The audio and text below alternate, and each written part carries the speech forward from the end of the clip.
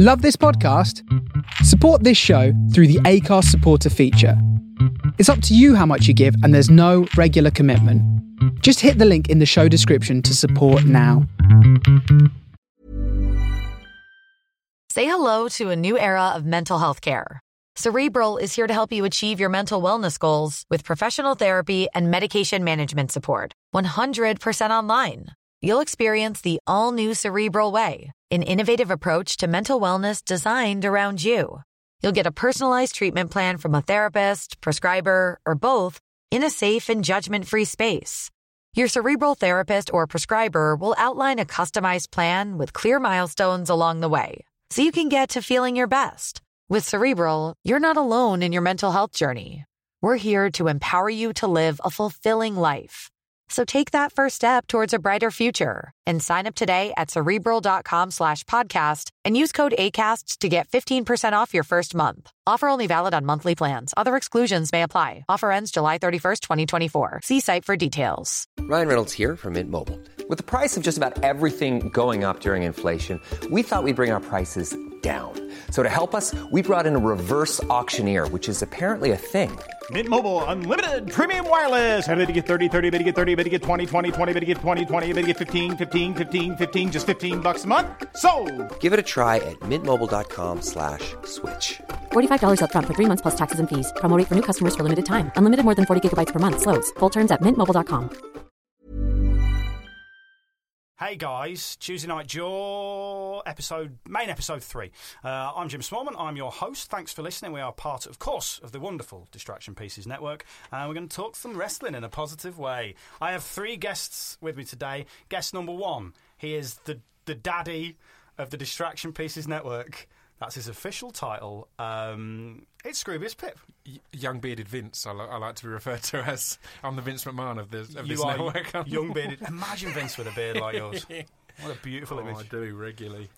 We've not had you on. You weren't on the last show. No. I mean, I'm aware you can't be on every one because you're a busy man. Where have you been? It's a really weird one as well because I love being on, but I really enjoyed listening as a listener. If you know what I mean, to that last one. So I was saying to Warren, I'm excited to be back, but I need to find something else to listen to tomorrow because I'm not going to listen to us again. I've heard us. I'm going to be in the room now. So I was all excited last time because I was like, oh, there's a new episode. Now it's like, oh, I'm in the new episode. That's why I do the mini episodes. Yeah, I've been loving them. I'd love to say, dear listener, they're for you. They're not. They're just for Pip. He literally rings me at 4 a.m. and goes, I need something to listen to. How wonderful is Mr. Gallagher? Jack Gallagher. What a wonderful young man. He is so knowledgeable. So knowledgeable, so he is calm and intelligent. I loved it. I think the thing that I found most fascinating talking to him was that, and if you haven't listened to it yet, it is, you can download it now and listen to it. I feel like you've said that I'm the boss of the network, and now it looks like I'm doing a casual plug for other episodes. That's fine. You may not have called the Jack Gallagher episode, which I'm particularly enjoying. But no, I think the thing that I really like about him is that he's not a stereotypical wrestler in any way. And once you get to know all wrestlers, none of them are stereotypical. But you have a predetermined notion of what a wrestler's like, and then you meet a man who dresses in tweed all the time and is a philosophy graduate, and he's just and would as much like to be in UFC as he would in WWE. Yeah. Which is crazy. He's a lovely dude. Been, by the way? I've been off filming, so I'm doing a TV show for Fox and the BBC called Taboo with... I had one scene that was just me, Tom Hardy, Oscar nominated. Yeah, it's all right, isn't it? Tom Hollander, a BAFTA winner, yeah. And Stephen Graham, who's Stephen fucking Graham, who's BAFTA winner and everything else, or nominee, sorry, and all that, and me, and I'm just like, yeah, this will be all right. It's fine. No one's noticed I'm not meant to be here yet. So, yeah, just blagging it. We were literally discussing ideas. Oh, we should change this line here. And I'm throwing things in. And every time I say something, I'm thinking, why did I just contribute? Someone's going to say, you're meant to be getting the tea at the moment. Can you go in? But yeah, so that's been good fun. Excellent. But I'm back now, so that's even more exciting. We've got you for a day, which yes. pleases me. Our second guest is my business partner, one of my 2 business partners. He is an actor, he is a director, he is a musician, he is one of 3 owners of Progress Wrestling, Here's the wonderful Mr. Glenn Joseph. Hello, Glenn. Hello, everyone. Welcome to the... No, it's not the podcast. It's I'm delighted to be here. It was such good company as well. I'm very excited. I listened to the other two, the main shows, and I thought, God, now I have to be funnier than Dahlia Black, and that's going to be difficult. It is going to be difficult because she was really funny. She's very talented. She comes from exactly the same background as me as well, and has gone through musical theatre to wrestling. Apart from she's been dropped on her head more than me, but you know. Have you ever been dropped on your head during musical theatre? I fell off the stage once and then ran round. So it was at Harlow Playhouse, actually. Yeah. Went to do a knee slide to the front of the stage, misjudged it. Beginning of the tour was a bit heavy. I'm at my walking round weight now, not my Conor McGregor weight. Did a knee slide, went off the stage, and then went, so I've got a wireless mic on. No, I haven't. Fuck. Ran round the front of the stage with wrapping the guitar lead around my monitors, then climbed up on the other side of the stage where the stairs were, realised that, my guitar's caught on those monitors, ran down the steps, back the other side. This is all while the band is still playing. Damn. They're just going round and round playing 12 bar. And I go back on the other side of the stage, got up and went, anybody notice that? Yes, they did. But no refunds, so it was great. Unlucky. I was stressed at this point you were presumably playing Buddy Holly. When you said sliding on your knees, you weren't a child at a wedding. No, I wasn't. No. Yeah. Although I still do that at weddings. Yeah, so literally did a knee slide, tried to get my right foot underneath me, just got it out. So as I went over the edge of the stage, I landed on one leg, which I'd kicked out. Otherwise, it would have been faceplant. And also, I always try and protect the guitars as well. You see, I wish you hadn't clarified, because I'd assumed he was in Back to the Future, the musical. But we do. And you were going to go up and go, so your kids are going to love this. Because you did panto. Yes. Do you have to take bumps in panto? Like ever? Have you ever had to do a fight scene or anything? Basically, you know how they say that Kurt Angle can carry a match with a broom? I've carried a lot of pantos with brooms. I always finish panto and have a very, very sore back. And I didn't have it this time. I had Marcus Brigstock, who's a very, very big fan of yours, by the way. Yeah, he's lovely. I love Marcus. And Jared Christmas and Vern Troyer. Now, the best direction I've ever been given in a pantomime was when the director went, all right, Glenn, this is where you pick Vern up and you hold him above your head and run across the stage. And I went, you what? So essentially, rather like you mentioned that you're going to do with your child in the ring, yes. In Lion King style. Yes. Vern, by the way, is one of the most lovely... I know it sounds like I'm clanging all over the place, but whatever. I was in panto with him. I got paid for it. I couldn't play all the best. Vern was there and he hates being picked up because, you know, lots of people kind of come up to him like, oh, hello, little fella, and pick him up and he's like, get it off me. Put me down now. So he has a carer with him all the time because he has a little moped and stuff. He's in a lot of pain. He has to take like a really, really strong painkiller. I can't remember the name of it, just to get through the day because it hurts so much. And you could see him working, like grafting really hard in this panto, and his little chest going up and down. He's breathing really hard because, you know, we're just walking across the stage. For him, that's a mission. And so the idea is that all the kids were going to come on and... Oh, God, I hated those kids. The kids would run on stage, and my job was to pick Vern Troyer up and out of trouble and then run with him kind of like a la the Lion King off stage. Brilliant. And every time I used to do it, I'd be like, Vern, I'm going to pick you up now. Are you all right with that? And he's like, yeah, it's fine. That's his actual voice, by the way, not Mickey Mouse. And I'd pick him up every time, and every time I'd be going, oh my God, if I drop him, it's so many millions in damages. And I'd run off stage with him, carrying him, put him down. He'd be like, yeah, it's fine, brother, how are you doing? I don't know why I did Mickey Mouse again. But that was that was terrifying. But I didn't have to carry anybody in panto this year. There was no sleb.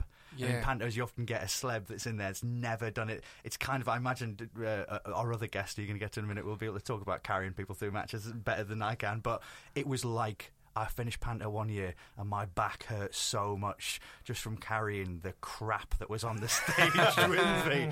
Oh, pantos, it can be the best when you've got the best people like Jared and Marcus. I had like the best time at Christmas, but there have been some pantos in where and my problem with panto is I feel it's breeding the hecklers of the future. It's teaching kids that it's okay to shout out during a performance and get involved and say he's behind. And no, you pay for a seat, not watch a voice. The performance. Yes, because I do kids gigs quite a lot, and the nature of those is often with kids just shouting stuff out. Yeah, they don't do it to me. Yeah, and part of it is because of how I look, and part of it is because I was a school teacher. Yeah. And I've got a way of looking at them that makes them go, okay, and I'll get them to put their hand up to talk to me, but Brilliant. I'm really strict about it. And my daughter came with me and I was doing some kids gigs the other week, and she was like, "You're very strict with those children. Were you like that as a teacher?" I was like, "I didn't even think about that. I've got a gig to get through, and I don't let grown-ups shout stuff out, so kids aren't either." Yeah, I love the they're idea right. of you at one of your own gigs, that if somebody wants to heckle, they have to put their hand Yeah, they up, do. and you're like, right, off you go. You can heckle now. Off you go, mate. Your mum. Our third guest, we always like to have an actual real-life professional wrestler on the show. And he's one of those guys that for ages I get people messaging me going, "Hey, you're in progress. You should book him because he's really good." So we did. Also, he's currently, we're going to chat about this in a bit, but he's currently involved with the Fight Club Pro Chikara Tour of the UK. And he has a lovely beard. I mean, this could technically be, with two of these guests here, this could be the beard hour on the Distraction Pieces Network, but it's not. We're going to talk wrestling. Trent Seven is joining us. How are you? All right, mate. How's How are you? everyone today? Good. So excited to be here I'm so excited. in that there London. Your beard is lovely, by the way. And yours. Previous. Tell us what happened, because you're not from London, and you've come down for this, which we're very much grateful for. But what happened to you in Starbucks a little while ago? Well, it was just one of those moments where you need a little bit of a refreshment. So I didn't want to, take the mick too much. So I ordered a drink. I said, "I'm just going to pop to the toilet." He says, "Here's the code, 135. I said, "All right." For anyone that now needs Now to we know all that. know. So just in case you're around the Shepherd's Bush area and you get caught short, pop in there. So I've gone in there, 135, opened it, locked it, done my thing, washed my hands. Because, London gets pretty smoggy, doesn't it? So and then that was it. From there on, it was just a build-up of sweat from the armpits through to the forehead, then the back of the neck. And the door's not going anywhere. So around about 10 to 15 minutes. Wow. Googled the place, phoned the... phoned the landline number that I got for it. They're like, "Hello, Starbucks Shepherd's Bush." I was like, "Hi, thanks. I'm stuck in your toilet." They're like, "What?" I was like, "Yeah, I just ordered a soy latte. Can you let me out, please?" And then someone comes and can't let me out. And that's when the panic stretches. You're like, "Oh, good. The staff don't know how to get out." That's good. Fantastic. Anyway, so they wiggled it and jiggled it around a little bit, and then I managed to get out. And they said, "Yeah, you have to open the two locks, the two handles. One's about 1.5 inches wide, and you have to click that one to the left, and then pull that one down, and then push it." So, So like, you weren't locked in? You just, No, couldn't, I'm you just couldn't operate a door. well, no. Sounds like the toilet was in a safe. It was. That's how I felt. I felt like I had to get like Enter a, the code, a open the stethoscope first out there key, and like yeah. just click it on a little bit, yeah. But yeah, even the staff struggled to get me out of there. So, but I'm out now. Crazy you are. Luckily, Thank God. otherwise that would have been a rubbish end to the story. I like the idea more of you ripping the door off its hinges. You're a big lad. Well, I was trying, but then I thought I'm probably going to get done for criminal damage, then get taken down to the police station, then miss the podcast, and I'll have a rubbish day. Imagine if there was just a phone in that seat and you were having to do the podcast from the toilet, the Starbucks toilet in Shepherd's Bush. It was warm. Me and Glenn were walking down it, and he genuinely messaged me and went, Trent's stuck in a toilet at Starbucks. And I went, "Yeah, all right, mate, of course he is." And he went, "No, he really is." Oh, God. Right, I'm going to kick things off. We're going to talk mainly, and if you've not listened to Tuesday Night Jaw before, we try and keep things as positive as possible because there's enough podcasts you can go and listen to where people go, "No, I wouldn't have done it like that." And occasionally we will criticise stuff, but we try and be positive because we are all wrestling fans. That's why we're all here today. And that's a great idea. And I want to kick off with a question I thought of on the train on the way down. Okay, I'm going to ask you all of it. I've not given you a chance to prepare for this. So, using people from WWE's current roster, and I'll include NXT in this, obviously it is technically part of the roster.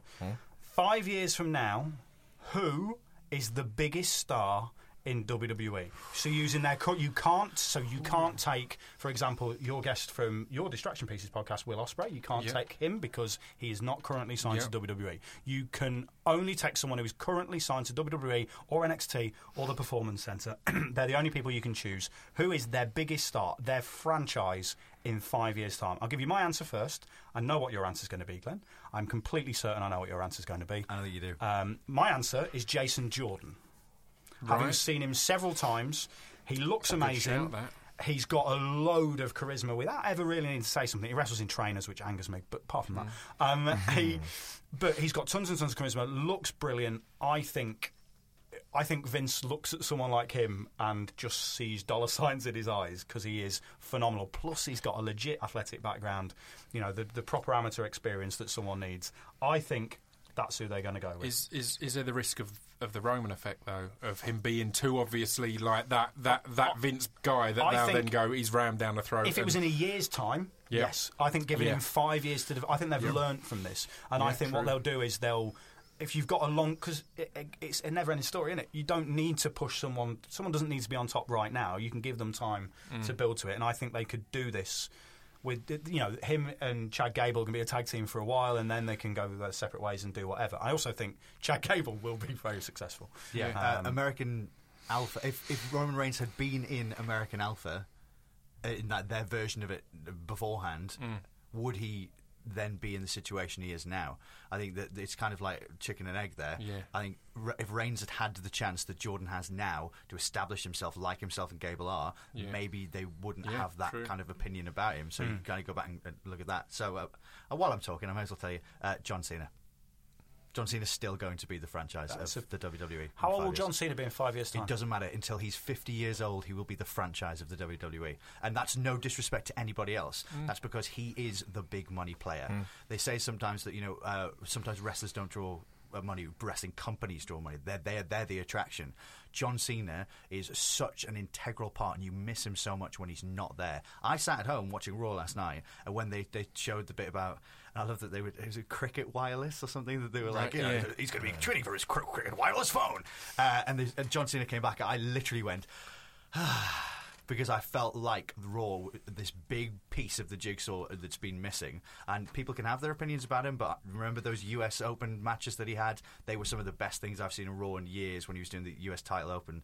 I still think that in 5 years' time, John Cena will be the most important cog in the WWE. And on the franchise front, he's making the right moves at the moment outside as well. He was in that train wreck film and was genuinely really funny. Mandarin, he so sneaks in, that's into the Chinese market. It's incredible. There's a few different films he's sneaking up in doing comedy roles rather than the typical thing of action role for a wrestler when they can't really act that well, but they're big and muscly. And he's doing them quite funny and unusual roles, which makes you think, he's got that potential to. I do think as well with Cena. I mean, on the point of him drawing money, I remember having this conversation with William Regal a couple of years ago, where he was saying there is only one wrestler in the world who draws money, and that's him. In the same way, in the 80s, there was only one wrestler in the world who drew money, and that was Hogan. And you can choose to agree or disagree with that, but that's the opinion of someone who is definitely an expert, who's gone, there is only one person you can put on a show, you can guarantee the show will sell out. And whether or not you like him or not. I mean, me and you, Glenn, have had discussions about this a lot, because for a long time, I don't think I appreciated John Cena as much as I do now as a wrestling promoter. I now appreciate him loads more than me just being a smart fan going, well, I don't like him. Why does he have to win all the time? Because someone has to win. And he's, like, without a shadow of a doubt, over the course of probably the last 3 to 4 years, the absolute top performer in the company as well. Yeah. And that's what people don't recognise. No matter how many, like, super hard, die-hard people say that, he bumps awkward and all that kind of stuff.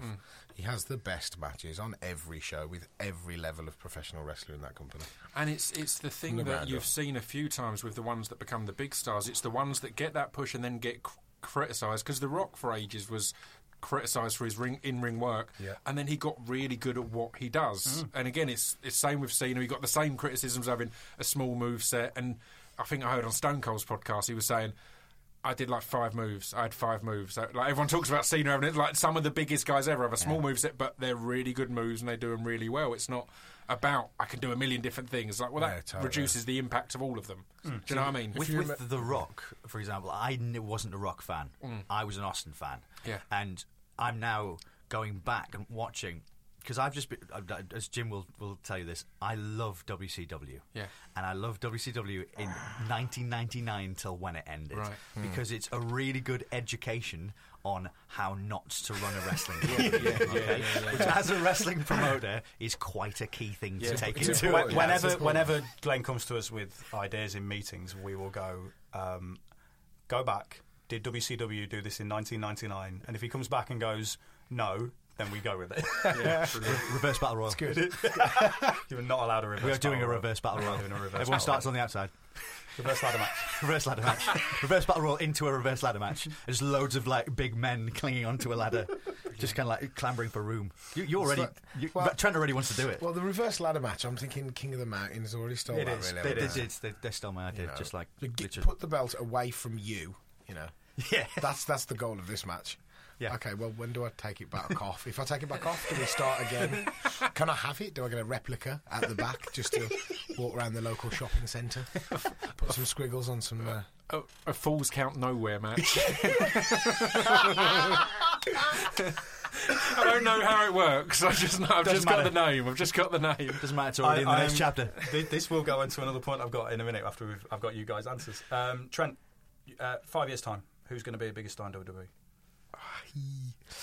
In my heart of hearts, I really, really hope it's Shinsuke Nakamura. I really do. But there's absolutely no chance of it happening, so let's forget that. Ty They're doing a Dillinger. beautiful job of building him, though. I think they're doing great because the thing that has struck me, or that I've realised about NXT, is because they're an hour long, they have to leave people off a lot.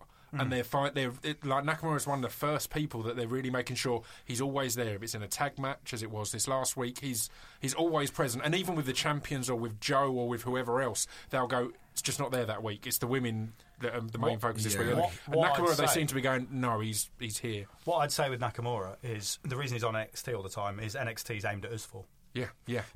The difficult bit with Nakamura is going to be him taking the step up from the NXT indie audience to the mainstream primarily American WWE audience. However, I think I came up with a workaround for this a couple of podcasts ago, and that is you give him Paul Heyman. Yeah. That's exactly what I was about to say. You give him Paul Heyman, it's tremendous. Yeah. It's literally tremendous. How good a performer is Brock Lesnar? He's fantastic, right? He does his thing, that's it. And he's said about 400 words since he signed a contract 15 years ago or whatever it was. Yeah, he just says absolutely. nothing, right? Yeah. So if you can transcend that through with Heyman and Nakamura, with the presence that Nakamura has,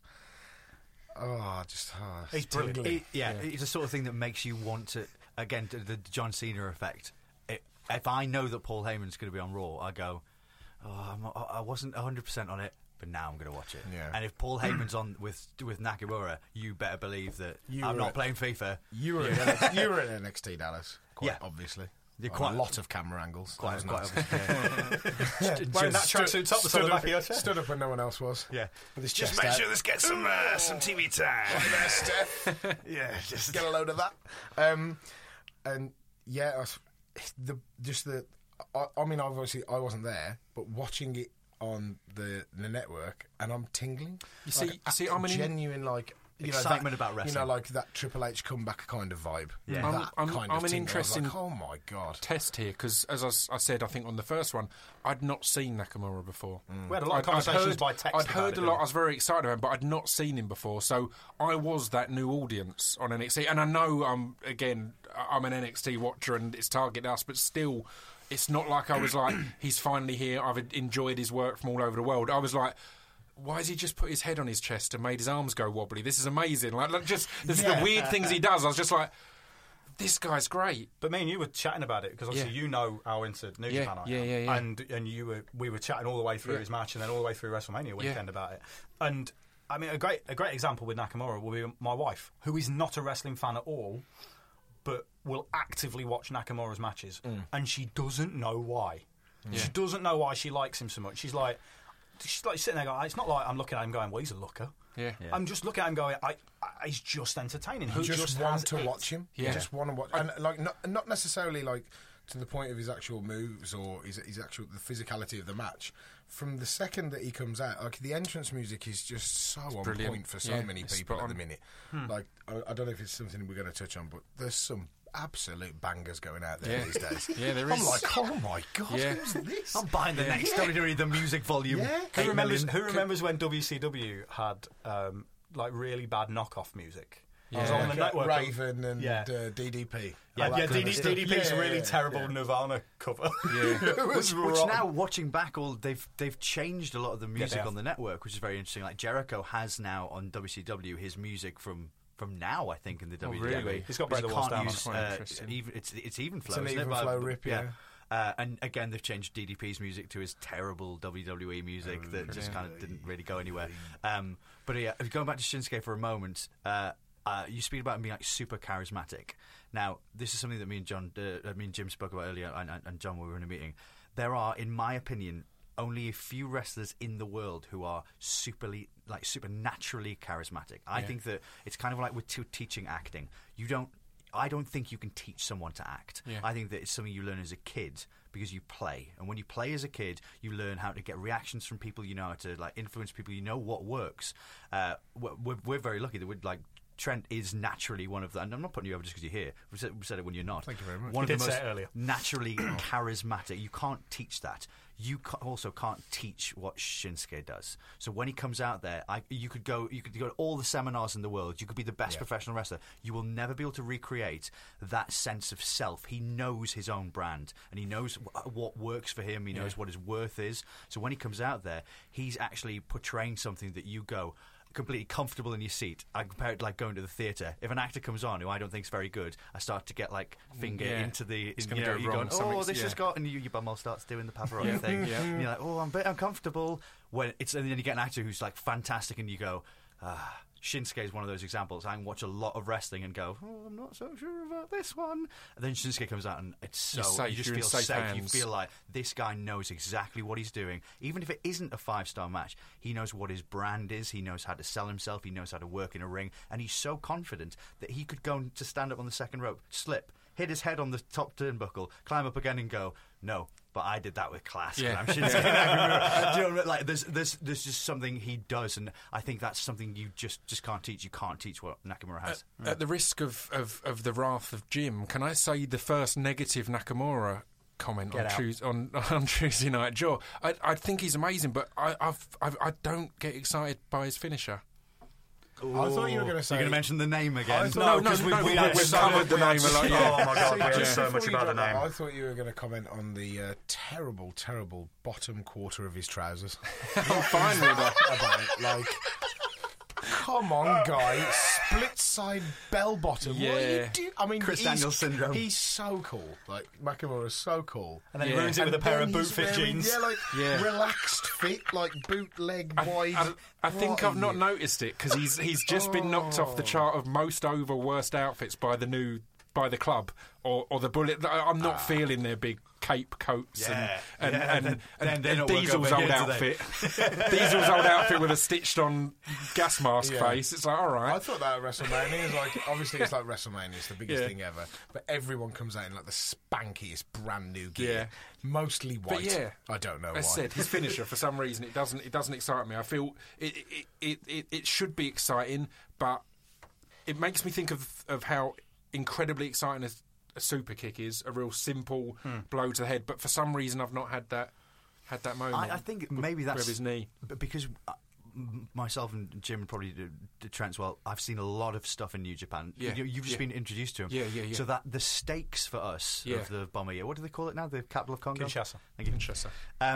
That the stakes for us, knowing how many matches he's had with such incredible opponents, and how many different types he's done it. In the same way that I think if you had never seen Okada or Jimmy Havoc do a Rainmaker, you'd just be like, it's just a Rainmaker. It's just, but if you watch a lot of Japanese wrestling, all of a sudden, that is... Yeah, especially any form of the strong style wrestling with everyone having 17 different versions of their own finisher that they can hit as well, is at the minute. But I also think as well, a lot of finishers in WWE aren't... I remember when I was really into wrestling in the late 90s when I was at university, it felt that everyone had a really cool finisher. Yeah. And then a lot of stuff has been dropped rightfully for the right reasons. Yeah. So most head drop moves are bad Yeah. now. Yeah. So it's hard to actually give someone a safe finisher. Kevin Owens did a great move on Raw this week that I was like, that should be a finisher. It was amazing where he kind of basket the guy up and then fisherman and dropped onto the knee. Yeah. So as if he's going, any of the shoulder ones they do. Adam Cole's finish. And just dropped it. Cole uses like a DVD onto it, I think. And just he does use a brain buster onto the knee, which is incredible. It was a really nice. I was like, man, and I love his pop up powerbomb, but I was still like, if you built that, that'd be a huge finisher because I've not really seen it before. It just looks so crushed up and dropped down. You've kind of nailed it there with the whole building it point. Yeah. You know, as much as, like you say, we've watched so many hours of Nakamura, the kids it's and the been people built who and you haven't know watched that him, it's a deadly. Yeah, they've just got to get to this point where are they going to start believing that because every time he hits that bomb, it's over. It's over. Are they going to start believing it, or is there going to be a point where we're like, right, you got to do the other one, or you got to start adding this in? It can be interesting what they do with finishers in that whenever Hideo Itami teases doing the go to sleep, fans like us go mental. And then whenever Sami Zayn's got someone sat on the top rope, you're like, oh, he's going to do the proper brainbuster. He's going to do it. No, he isn't, because it's a really dangerous move. He isn't. Maybe in the main event at WrestleMania one year he'll do it when he wins the title. But as he stands at the minute, that's not happening. We're all waiting for Punk to do the Pepsi plunge just once. Go on, just do it once. Do it on the Miz. Pip, who are you choosing? 5 years' time. I'm going to throw a big curveball out here and pick Sasha Banks. Who I think they've been. I think her pop at Mania was huge and was really good, and I thought she was going to take the belt there. But I think realising, and again, we'll talk about the Miz and his win later. I think the more you build the heel champion to the time they finally lose it being this huge thing is which I think is what's going on with the Miz, and it's amazing. And I love seeing everyone on Twitter going, "It was a great match, but why did they have to have the Miz?" It's like, that's the best thing about the match. That's why the match was amazing. Can't wait to talk about the Miz. I mean, we'll get onto that. But yeah, I just feel Charlotte is going to have this hugely long run, and Sasha's been off for a bit and is injured, supposedly, or potentially injured. And I think Sasha's concussed at the minute. She's only out for like a week or so. Concussed. And again, I just think she's... Yeah, I find her really exciting to watch, and I think there is going to be this shift of the women building and building. And there's definitely I mean, we've done this with Progress in that our next Natural Progression series is for women because we've found that when we started, the audience for women's wrestling was very different to what the audience for women's wrestling is now. And part of it is to do with wrestling, part of it's to do with UFC. Part of it's to do with Ronda Rousey being such a huge star. Is all of a sudden, female wrestling has been much more legitimised. And there is, you're right. I mean, it'd be interesting to have WWE do a pay-per-view that's headlined by a women's match. I'd love to see. It'd be great for wrestling as a whole. I can see it happening, but as said, looking at that potential change over 5 years, I can see that being a thing, because I think they've got the roster as well. I think they've already got they've got so many, and just there's a lot of good girls. There's a lot of really strong rivalries there as well. It is a thing to point out just how much Sarah Del Rey, or whatever her real name is, has done for that company. Because since he's gone there, the standard has just gone through the roof of women's wrestling. And if you're listening to this now and thinking, who's Sarah Del Rey? Go and look her up. Go and look up what her match is. And she performed for Shikara quite a bit. Yeah, she was. So Honest stuff's great as well. Yeah, she was absolutely wonderful. And in my list of favourite wrestlers of all time, Sarah Del Rey's on that, as is Manami Toyota. The two women who've not just revolutionised women's wrestling, have revolutionised wrestling with a lot of the stuff that they've done. And it is, it's definitely worth pointing that out. Right, so we're going to get to Extreme Rules. Right, my first point is this. This is something I did on the train, right?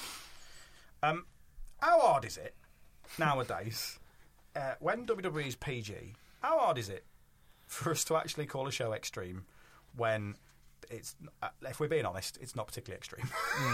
What was the first stipulation in the first match? The pre-show match was no disqualification. And it was a low blow. It was, that was... It was, it's hard, isn't it? And I thought I'd look up some most extreme match types. Right. So while I was on the train down, I Googled, and it's a very specific search term. I didn't look for anything in America. I didn't look for WWE or even the more fringe, more extreme thing. I didn't look at old ECW matches. Didn't look for CZW matches, anything like that. All I did was put in ridiculous match types in FMW and Big Japan. God, I love FMW. And so these are a few extreme match types I came up with. The Spider Net Barbed Wire match. Ooh, nice. Yeah. Splatterfest. Yeah. Wow. So I've heard it been called that before. Spiderweb Splatternet Deathfest. There's some great stuff out there, the old FMW and then, stuff. but then It's the FMW amazing. ones get more and more complicated. The consistent ingredient is barbed wire. Yeah. So you've got the Spider Net Barbed Wire match. Yeah. Then you've got the no rope, barbed wire, double hell death match. Nice. Yeah, double hell. And then this is my favourite one: the no rope electrified barbed wire swimming pool dynamite double hell death match. Wow. Well, is that the one with piranhas? You got to No, because that's in Big Japan was the piranha and alligator death matches. Of course, because you have to have an alligator. What was that last one? That's the no rope electrified barbed wire swimming pool. Because they're Dynamite double hell death match. They Exploding time didn't bomb. specify if there's no disqualifications. Imagine you set all that stuff up and someone just hits someone in the nuts and it rings a bell. It's a disqualification, mate. Disqualified. Normal rules. You can use the That's barbed just the wire, setup. but you can't have a closed fist. Yeah. What do you think this is? I'm not sure, Trent, as a wrestler. What's the most ridiculous match you've been in terms of gimmicks or stipulations? Because I mean, at Progress, we don't have a lot of them for reasons that we're not massive fans of them. I mean, you have to have them sometimes. That they serve a place in the world of Tell the wrestling. truth, Jim. They're expensive. Also, they're really expensive. Those tables don't come cheap. They don't. Let the me big explain ones. to you how we get our tables. This is an insight I'm going to give you. People think, what do you do? Do you go to B&Q and buy some tables? No, what we do is we tell our hire company that we hire chairs from that we'd like some tables. We don't tell them we're breaking them. We just take the hit on that one. We just go, we're sorry, we broke some tables again. How much is the deposit again? It's only 100 quid. Which Good. is why. Good. Send me. Which is why. When some of you will have seen this on Demand Progress, some of you may have seen it on Botchamania. When we had the TLC match between the Sumerian Death Squad and the London Riots on one of our shows recently, the reasons that the tables were shit is down to the fact that the hire company have got wise to us and gave us tables that already had the supports taken out. So they essentially gave us tables that were already broken. Yeah. They gave us seconds. Yeah. Like if we'd have put a mug of tea on one of them, let alone Rob Lynch or Michael Dante. To be fair, I did look at a table backstage and it exploded. So what's the most extreme thing? Because it's your body, and I think that's one of our attitudes is we don't ever want to ask. Often our more extreme matches are where wrestlers have come to us and gone, don't you think this would be a good idea? Yeah. Rather than us going, all right, lads, we'd like you to go and kill each other. Because it's your body and it's your career. I think there was a very brief conversation about it where Rockstar Spud was talking about it last night, about the preservation of yourself and that kind of thing. And it is obviously very important because there's arguably, I think, in this day and age, with the accessibility of people, you can watch everything that everyone does in 30 seconds after they've done it. The lifespan of a wrestler, I don't think, is as long. Yeah. So, there's a kind of fine line between getting everything in and having the best 5-10 years that you possibly can, or just trying to stay as healthy as you possibly can. So there's a very fine line. I tend to stay away from any sharp things. Yeah. Like is that in wrestling or in life? Yeah, just in life. Just in Yeah, life. I Yeah, don't good. like- Did you see him trying to cut paper? He's got them kids. I don't like things that are really sharp. I don't like edges. I don't mind heights, but I don't go near the edge because that's risky. As far as pointy, spiky things, I'm not a big fan. Barbed wire, no, that's just for keeping people out. Pins, that's if you've got no blue tack. Yeah. I will say this. I said this while I was on Twitter during Extreme Rules. When Will Ospreay won our title from Jimmy Havoc, I counted the pinfall. Now, I counted the pinfall, and there was already drawing pins. If you listen to America, thumbtacks, they're called drawing pins. Yeah. There was already drawing pins in the ring. Now, interestingly, they weren't produced from a velvet bag that day, which bothers me greatly. It's the only thing velvet bags are ever Only used for. thing velvet bags are manufactured for these days is drawing pins. So there's drawing pins in the ring, and I thought I'd count where they weren't drawing pins. When I hit the canvas, I got one in my shin, one in my knee, and then when I counted one went in the palm of my hand. And if you watch it back loudly enough, you'll hear me go, one. Because the worst pain. And that's 3 of them. The if you knee, think... the knee? Yeah, right There's in the knee. no flesh there. I know. It's gone in. Yeah. It's gone in your patella. It was It's in horrible. there. It was horrible. But because of the adrenaline, you don't notice it. And then afterwards, it's bad enough them going in and they hurt. Yeah. It's pulling them out that's horrible. And I'm presuming you've never ever had any errant drawing pin. I steer clear of that kind of stuff.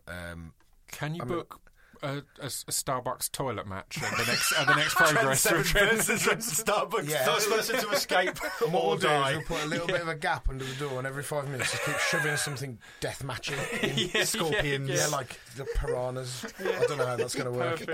Like tipping pins and brushing them under the floor. Brilliant. But as far as me putting myself at risk, probably tables. That's about it. And that. How do you feel about blood? Because like we have a genuine no blood policy on our shows, unless it's accidental. We specifically ask people, we don't want blood on our shows, because you will find in the world of wrestling there are people who will bleed if they have to. You will find people who never want to bleed, and that's totally their right, and that's why you should never be asked by a promoter to do something like that. And then you find people who like it a bit too much. Yeah. And you are bound to have come across people who like bleeding. Yeah, there's some thirsty people out there. I think we've got to be honest with ourselves. And I said this, I think I was at a Nigel McGuinness, a very similar thing to the one that you do with Regal. There was a Nigel McGuinness one a few years ago, and I went as a guest there. And he asked me the exact same question. And I know, obviously, he's got his reasons, he's very much against it. As good as the main event of WrestleMania 17 was, would it have got you as emotionally involved if there was no blood? So I think at certain points, at the right point, at the right time, I think it's a gift that professional wrestling or this environment has to add extra emotion and evoke that extra little bit of, to make a difference to that match than any other match that was on the card. Sure. If someone's bleeding in the third match and someone's bleeding in the fourth match and then someone bleeds in the main, what's the point? Well, sort of Mick Foley talks about that in his autobiography, doesn't he? Wrestling for ECW when there was still Eastern Championship Wrestling, and every match people literally covered in blood because people just thought that that's all impact from it. Yeah, it's just it just loses all kind of emotion. I mean, it's exactly the same in all walks. If you go out there and you belt out your best jokes in the first 3 minutes, and then you try and do it again, like you're just kind of you're doing the fans over a little bit, to be really honest. Yeah, I agree. But placed in the right time, done properly and professionally under supervision with people who have actually been tested and just doing it morally right, then I think it's a fantastic little tool that pro wrestling does have. I mean, I did notice. Right, I'm not showing off. I bought a new telly, right? Nice, sweet. And it's 4K. And I was watching it cost you $4,000. It's a big telly. Podcast game's going well, mate. I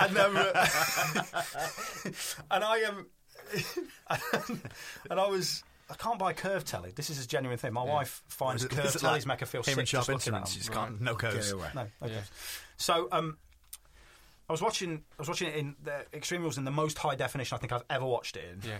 And I've never noticed. I've stood next to Devon Dudley, and I never noticed how an utter mess his forehead is until I saw him on TV the other week. I was like, whoa! That whole Abdullah the Butcher kind of forehead. I think that's the thing as well, though, is the whole Extreme Rules thing. Because that was like when I was online, the few people I was getting who were talking to me negatively about the event was exactly that. It's like, how can you call it Extreme Rules? How can you have Extreme Rules? And I was like, well, look, the fact is, stipulations and tools and toys or whatever they call them can enhance a match, but they can also distract from a match. And what we had at Extreme Rules was some amazing matches, in my opinion, 2 or 3 that were some of my favourite in a long while. Yeah. And the match that had the most toys in, and you all know how much of a big fan I am of Jericho's statements and shouts, which I've made notes of my favourites, was probably the match I enjoyed the least.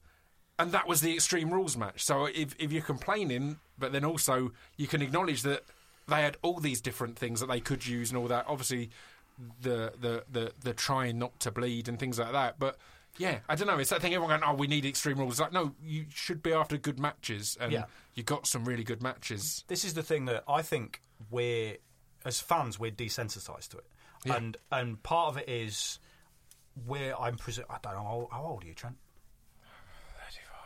Really? Well, coming 35, yes. Didn't know, you don't look it. Thanks, mate. So, between us, we're all the right age to have remembered the Attitude Era. Yeah. Right? Now, we were spoilt in that time, and especially if you were a super wrestling fan, you got into ECW, so you were spoilt from that point of view. Mm-hmm. But it's not great for the longevity of wrestling. The matches I'm going to go back and watch again and again and again, with the exception of The Undertaker, Mankind, Hell in a Cell, which it holds a special place in my heart because it's when I got back into wrestling again.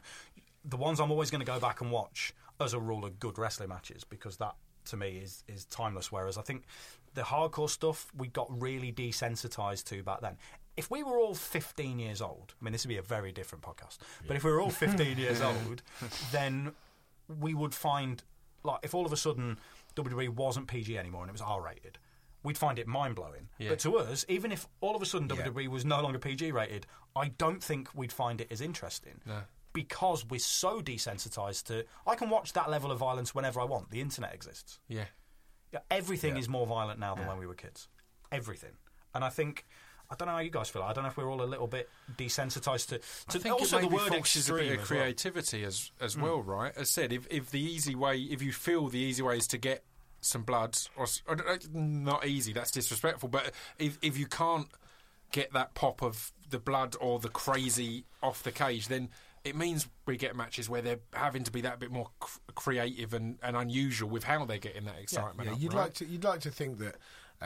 If there's an angle or somewhere where someone's a promoter or whatever has asked someone to bleed or whatever, you'd like to think that the guy would then try and book and organise the match without having to do it. Do you know what I mean? It's an absolute last resort. Even though the promoters ask you to do it, you can go out you can go there and sit down for 10 minutes and think, is there a and not just like I say for self-preservation, because you could half the time it is just a little nick, and you'll just get some colour from it, and it's like, oh, this is good. Yeah. But can you, like you said, can you get to the point where you can actually just do that a little bit more physically, that you don't even need to do it? Yeah. Because then. Surely there's somewhere else to go after that match with this feud or this angle or whatever you're doing. Yeah, because for me it feels like when someone's cut a guy open, in theory. Yeah. When someone has drawn blood from someone, like where do you go after that? Yeah. You suplex them. What are you doing? To the outside, off the top, off the top. You stupid bastard. Into the electrified pool, obviously.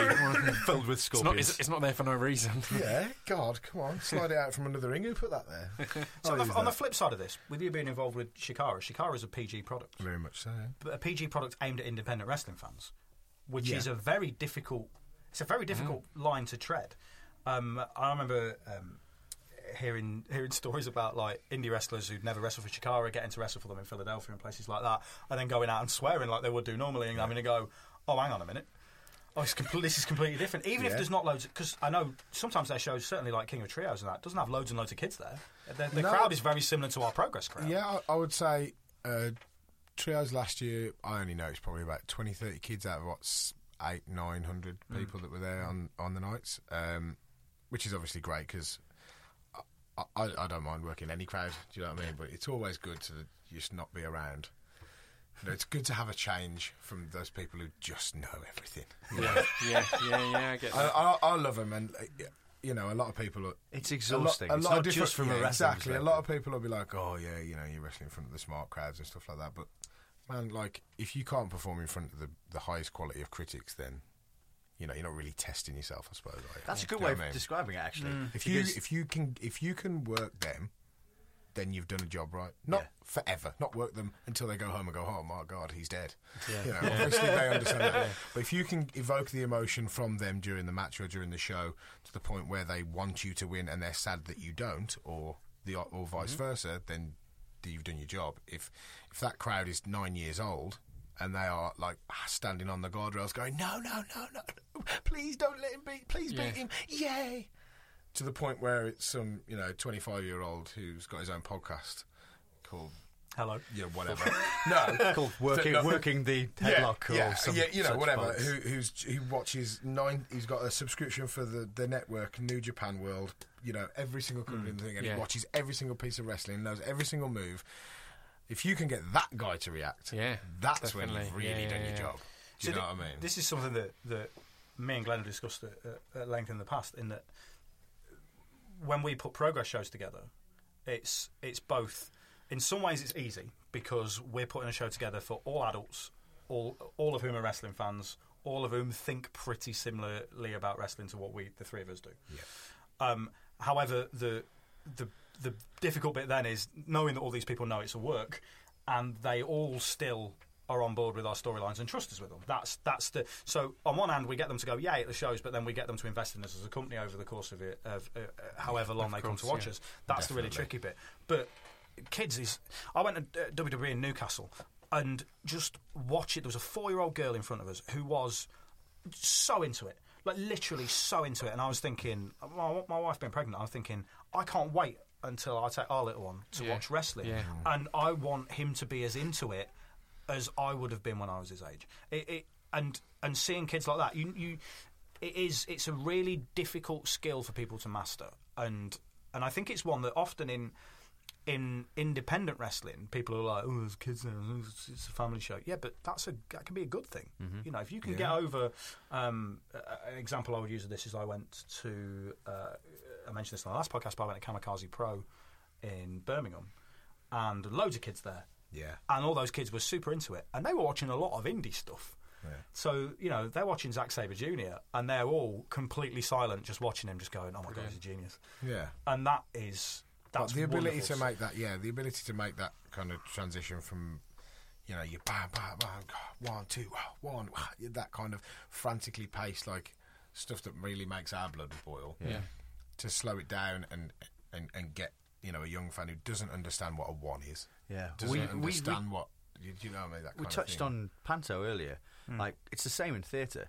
Pantomime is the first time a child will ever go into a theatre. They're not going to go in. Not going to go and see RSC. Do you know what I mean? They're not going to go and see Buddy. They're not going to see We'll Rock You. They're going to go and see panto. So if you insult their intelligence from the first time they go into a theatre. Like, we want to make it entertaining. We want to make it right for them, but we want to play good guys and bad guys because they go, "I want to be Peter Pan." Oh, I really, really hate Captain Hook. Do you know what I mean? That's the same thing as that kid you're talking about on the guardrail going, "No, please, please don't go on, kick out." But that's the first time you ever get it. If you get them in at that level, then it means that the growth they can have after having been by a four-sided ring or in a theatre, they now go back and they'll be excited about it. Danny Garnell's taken his kids to he's taken them to 2 All-Star shows recently. I love reading his post afterward because he's like, you just see them with their big foam fingers and they're having the best time ever. And it's great because in 10 years' time, they're going to be like, do you know what? I really do like this wrestling. I'm going to go on the internet. I'm going to find out more about it. And then over the next few years, they're going to find out about, you know, Trent Seven, who's, you know, WWE World Heavyweight Champion. But they're going to they're going to find out about it. By the same token, with kids, their first experience of the theatre is coming to see panto. Yeah. Do you have smart pantomime fans? Yes. Who were just sitting there going, "Oh, I wouldn't have written that punchline like that." I had a wonderful moment this year where I knew there was a guy upstairs. Why does the hero always win? Who was oh God, I really wish they'd put the heel over. Oh. Why does Hook never get the finish? To be honest, it would be brilliant if they did. Every kid just goes, and his soul's just crushed and destroyed. Good night, everyone. On the way out. Usher's just, the lights go up and Usher's just like getting people out. I knew there was a guy upstairs. No, Captain Hook's chasing them all out. We're coming for you now. We're leaving the stage. God, Jesus, seriously. Terry Funk with a flaming chair running through the audience. We had a panto critic. Yes, that they exist. Up in the seasonal work though, isn't it? Up in the top floor in Whipple. You can catch him at any time of the day on August. August is casual. It's just fishing. Where the top floor of Wimbledon, went upstairs. My job, I was a pirate. I was doing the as you do. And we went with the audience with water pistols, and it was the scene where at the end of the 12 Days of Christmas, like they've done all the bits where it's like. 12 Days of Christmas is a wonderful thing for getting kids involved because it's like you start off with one pair of hankies, one whatever, and everyone tries to mess with each other on the stage. Normally 3 do the gimmick. And then the last bit is all of the water pistols come out, and instead of fighting each other, they all point them towards the audience, and the kids go, "Oh my God, no!" because they're part of it, whatever. Yeah. And you're actively involving them, but you're going, "We're going to come to you.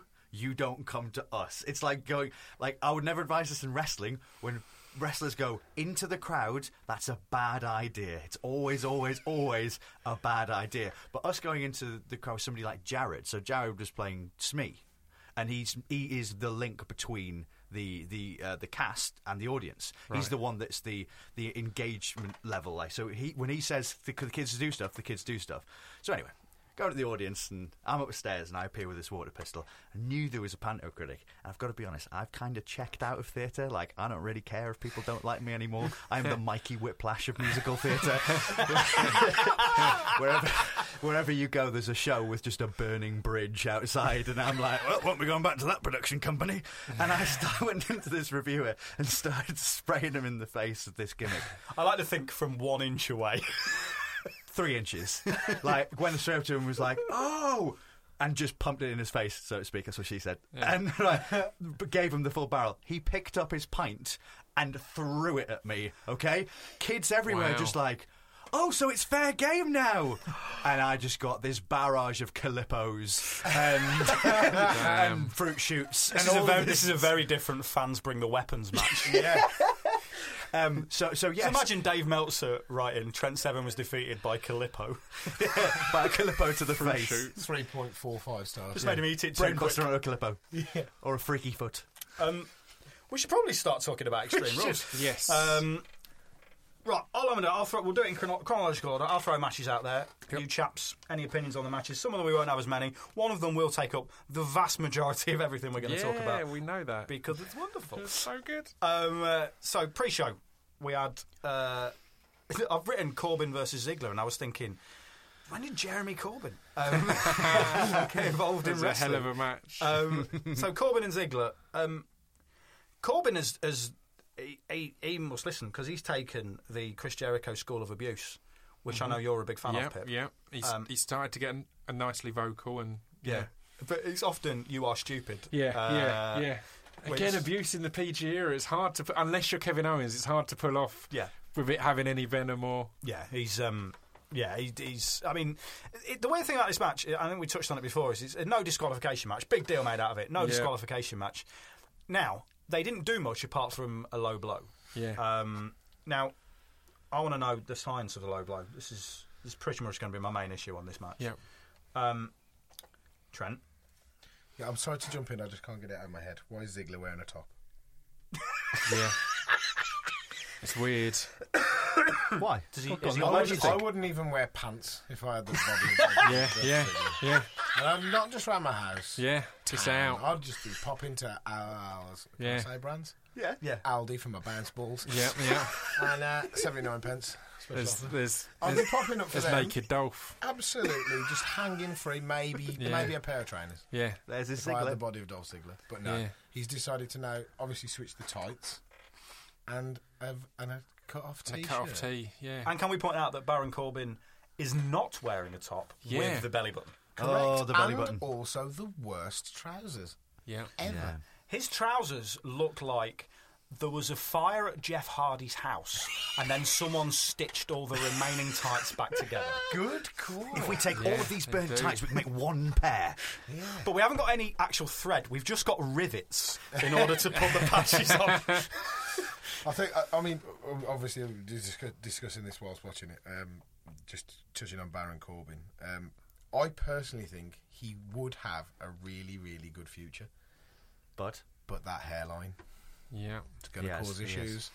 Only the taker can have that kind of hairline. Well, no, he's got Ambrose hairline, but Ambrose has gone with pushing it forward rather than scraping it back. Something that I am learning. You've got Ambrose's hairline. I have got Ambrose's hairline, but I pull mine into the gap that's missing, and then you've got the same. So you do the pull down forward bit, and then sweep to the side.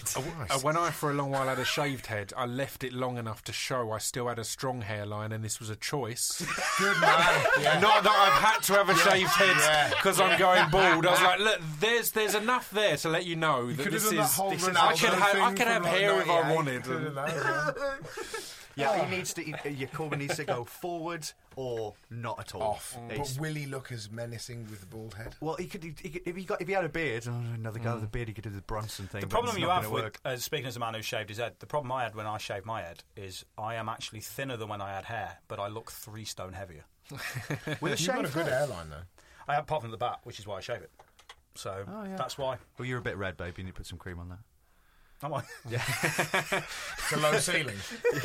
It's warm in here, isn't it? It is warm.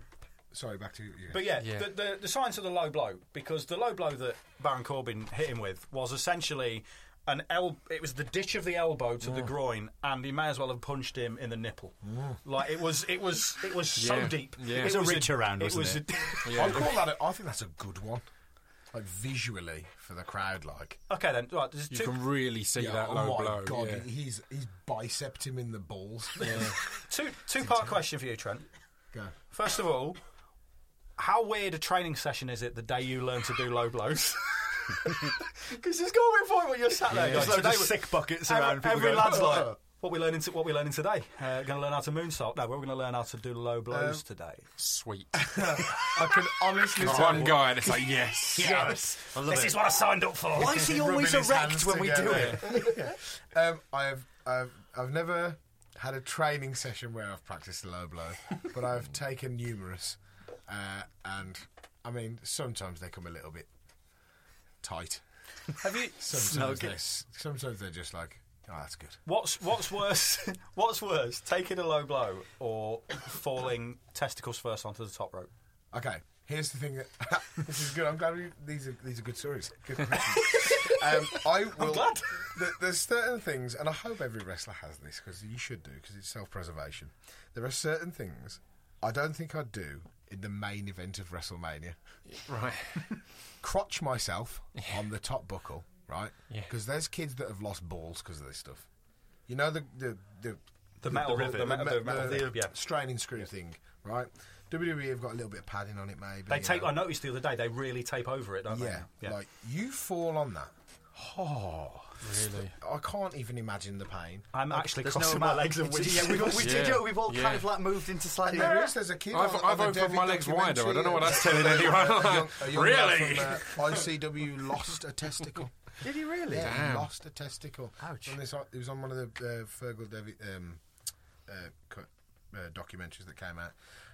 He walks into the venue and goes, "Oh, how you doing, buddy?" And he goes, "Oh, I just lost a testicle." Cool, right. And today we're doing ball shots. Which is I speak horrible. from experience. So no crotching. When I used to skate, I remember thinking I'd try and like grind down a rail, which I've never managed to successfully do because I couldn't skate, and I landed just nuts first on a rail, and it's the worst. Like when you're pain. watching them things on YouTube and like your whole like thigh quad ball area just tingles and whistles. I can't do it. This is completely unrelated, but my brother showed me a video at the weekend of a guy going down a rail, grinding down a rail. I know the terms you skate kids use. Grinding It makes down, this sound older than me then. grinding down a rail, but into a river at the end, which was not that exciting, but they were doing it. But the brilliant bit is it goes a few seconds longer, and then he comes up holding a fish. So he grinds down, goes in, and he's like, "Oh my god!" And he's just caught a fish over his head. Everyone, Amazing. send at Jim Smallman at Scroobius Pipyo. Make sure you send us that. It's that amazing. clip. Find that clip, send it us. It's so That's good. gold. Anyway, sorry. What were we saying? So crotching, the crotching, crotch- horrible. you weren't impressed with the crotch really shot, scares me, essentially. so I'll try and make something a little bit cooler out of it, like I don't know, super kick me, and I'll go on my belly on the top rope and then drag me back up, something like that. Yeah. I don't like that. You got to look after yourself. What was the other thing? No, it was just which was worse. You know, having a because I'm fairly sure if someone's you've probably got more hurt in the testicular region by accident than when someone's probably tried to do a low blow or something like that. In the early years, when I used to do leapfrogs, things like that. When I used to do leapfrogs. Oh, that's the one. That's class. And also watching it on some shows as well. I've seen it before, like live in the crowd, and you're just like, and it's just like the guy just hasn't ducked low enough, and the guy hasn't jumped high enough, and it's just. Dead first, and he's not looking. The kid's not looking. He's running. He's like head down. You should be down about here. It's just bang, and the guy. Oh, and he just folds into this mess on the floor. An awkward 2 count. Second match, first match on the show officially was the club. It's just you sound like a sandwich. Yeah. It's. Are they? I mean, I didn't get much of the vocals from it. They I are was watching referring it to in them as in the a kitchen club. with about 40 people. But do they call them the club? Yes. Because Because they were Good Brothers, when they were a tag team with AJ, they referred to themselves as the Club. Was that a couple of weeks ago? And now it's just full scale. The tag team are called the Club. AJ went into a dressing room. Yeah. Said the Club on the door. I'd have gone Definitely with Biz called the Club. Clears. That Okay. one that the Young Bucks use. Yeah, That's good. yeah. Biz Clears. The Biz Clears. Or maybe call yourselves Bulletproof. Oh, no way. You mentioned that there's some bangers on the music front at the minute. How do you feel about the Club's music? Because I'm not a massive fan. I mean, I haven't listened to it enough times to put it into the banger category on my want list for WWE Music Volume 366. But We all bought them in the 90s, right? Oh, yeah. Yeah. I even had the standard. fake one that You know WCW did. Yeah, you know the green one that Yeah. had like Jericho's first theme on. Play that If you again. can somehow make a beat involving any of the old school WWE That's the music, way, right? Surely. capitalise on this. Yeah, in your music it career. can all work together. There's some really good ones. I mean, I thought this match was. There's one big thing I like about this match, and that is it's not the Club, who I already liked because I've been watching them in New Japan for ages, And they're good. and they are great. They're fantastic wrestlers, both Anderson and Gallows. I like the new dimension to the Usos in that they're not completely happy, smiley baby faces anymore. No, they've got a bit of an edge to them. They're messing it about a bit, and it's that whole vague battle of Roman v AJ with no real heel or no real babyface, and that's bled across into the teams and families involved. That it's like, right, they're all kind of good, bad. The good guys are kind of hated because the crowd don't, or the smart by fans don't. association, It's this isn't it? really weird thing, but it has brought out of the Usos that there's a bit more than just Oh yeah, their face paint and colourful. yeah, and I think Outfits. it gave them license to be a bit more aggressive and a Yeah. bit like they cheated in Yeah, places, yeah. which they haven't done for years. They just look hot at the minute. Like when they're I mean, especially those four. But when the Usos hit the ring, it looks like something's going to go off. Yeah. Doesn't look like we're going to have to just build another tag match to them doing the dive. Like it just, Yeah, it was just that match was just pow, pow, pow, pow, pow, action. Yeah. And all also, to the let's outside, all let's doing super kicks. talk about the It was- gimmick as well. We haven't seen Tornado Rules since SmackDown vs. Raw 2009 for the PS2. Because Tornado Tag Rules, like that's it's lucha, really, Yeah, isn't it's it? the lucha rules, yeah. But it was an interesting dynamic because you're kind of expecting the breaks and you're expecting the referee to step in, and it was just kind of like, okay, these guys can just go to town on each other. Yeah, it definitely gave it a different dynamic, and I think the other thing with the Usos is the Usos look hard.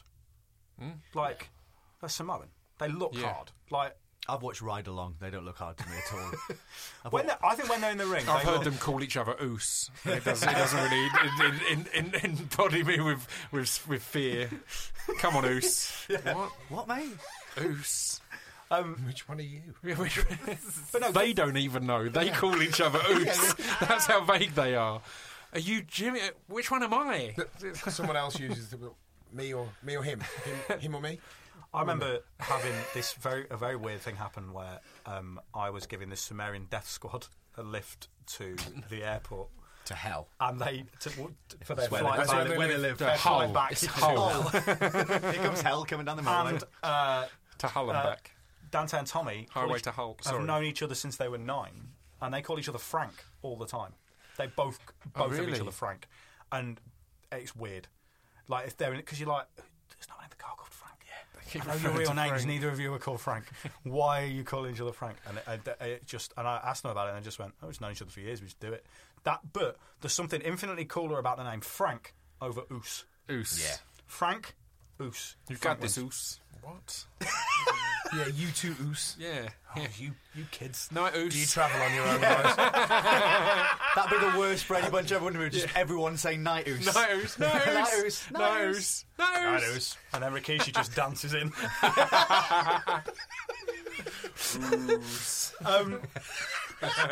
I'm surprised there was one of the smarkiest signs. I tweeted about this right at the start of the show. It angered me. One of the smarkiest signs I've seen in a crowd ever. Someone held up a massive sign right in front of the hard camera that just said, push Kane on one side, and then on the other side it said turn Big Show. And I imagine whoever wrote that sat down and went, that is properly funny. that is going to get me the respect that I sorely deserve. That was definitely going to get on botch. That was hipstery, wasn't it? Yeah. That was like irony. Yeah, and it look just ironic signs.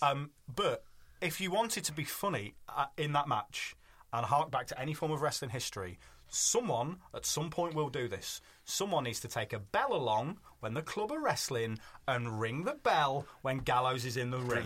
Brilliant. Why has nobody done this yet? Would have been even better in the Tokyo Dome if we were in New Japan. Someone just did it. Just someone there with the guy who supports Portsmouth, who takes the bell with him to all the games. Right. Him. Right, just send him someone along. ringing the bell. The tattooed. Yeah, I'd love it. Someone needs to do that with the bell. I think he'd laugh. I think he would. Gallows would have to break out to give a little on a giggle house and show, go. he's definitely going to come into the crowd and shake your hand. That's how much he's going to love it. I keep jumping around and ahead on things, but on Raw this week there was a bit that I was amazed at the commentators for not laughing, because as Cole was doing some kind of plug read, Kevin Owens just really loudly went, "Shut up, Cole, I can hear you from here." And he just went quiet, and he went quiet, and they all went quiet, and I was like, how then? They must have, because they didn't cut the camera to him, they must have been away from the mic just giggling, because it was just such good timing, particularly as he was doing the commercial paid reads that people get annoyed with Cole for having to do their bits. Like, "Shut up, Cole, I can hear you from here." It's the last pay-per-view where he wrestled a match and then just went and sat down with the and did the comment. I was in bits. And the point, I think it was in that same one, in the match, he was flipping out and flipped stuff and knocked JBL's hat off, then picked up and went, "Sorry, I got carried away," and put the cat back on the table. He was like, "Sorry, that was out of line, I got carried away." I was like, funny. Who would you prefer to win out of this match then, Kevin? Because it was like the number one contenders match next. He was like, "You." I prefer to fight you, to be honest. But I can't do that, can I, Michael Cole? So carry on ruining commentary. Shut up, Cole. Anyway, sorry. What he needs to do is, at least once he needs to say, Kevin Owens needs to say the line, "I hate everything that you say, and I didn't even speak English until I was 14. He's so good. Next match, Kalisto versus Rusev. I love both these lads. I love Kalisto because he's tiny and insane. I love Rusev, although Rusev has now become more American. Did anyone notice in the pre-show? Him and Lana were doing. Bear in mind, Lana, who's actually American, has got more Russian. Yep. And Rusev, who is actually Bulgarian, softened. Sounds like he's in an American teen college drama. He's become very American very quickly. Well, she has, in the past adopted those kind of Saved by the Bell jackets that she wore to the ring for a while. All that was missing was AC Slater and Zach Morris. But I'm going to talk very briefly about Lana because I watched a little bit of the pre-show interview they did before. Yep. Those two, I understand that they're a couple, but they are brilliant when they talk together in sit-down interviews, like properly. I never thought he was very charismatic. Oh, he's great, he is incredible. And also, with the addition of the knee pads, longer hair, he now looks... Yeah, he looks like a proper threat. He always looked kind of like a gimmick wrestler before. Yeah. And I get it. I get what they were trying to do. Token generic foreign heel. Yeah, kind of like, I remember drawing wrestlers as kids, and the one thing, whenever I drew Yokozuna, I'd get to his feet and be like... Did you ring Yokozuna and go, "Let me draw you like one of my French girls"? One of my Samoan girls. But we're going to pretend you're Japanese. Yeah, but why not? And is that padding or is it actually a bottom? Every one of us believed it. Totally. We may sit here mocking ourselves now, but you're like, "God, I'm never going to Japan. I don't want to ever go there. Look at how fat and big they so are." those two were absolutely brilliant with each other. I like new Rusev, but I must comment on this because I never really fancied Lana when she first started. Right, I used to think, I used to say to Katie, you're not going on one of these again. The real MVP of Raw was always Lana's ankles for having to get into the ring and those amazing heels. Yeah, that's right. I notice heels more than I watch her. But I saw her at a party at WrestleMania, and in the flesh, she is unbelievable. Like, she's an unbelievably attractive girl. If she was to go down the training route that a lot of the girls have gone down the PC, she has the potential on the way she looks and her charisma. She could be, we're talking about the star in the next 5 years. Yeah. She has the potential to be utterly massive. She has a very interesting ring entrance. Go on. That whole leg. That's what she said. That leg thing. Oh yeah, because she's a trained dancer, of course. She's ex theatre.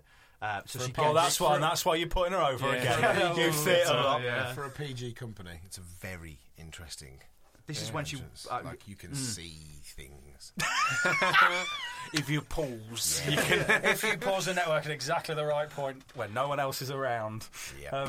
But the long short, I like new Rusev. I like where this is going. Rusev now seems to be like... That's what I really liked about this match, though, was him being that he did seem scary and he did seem like this dangerous brute. And I liked the kind of the finish of it seeming like an injury and all that route, and him just being that, And fair play to Kalisto as well for the trust the two have obviously got with each other to allow him to contort him like that, because you know better than I do. It's like when you're working with somebody and you know that they go another inch, something's going to go here.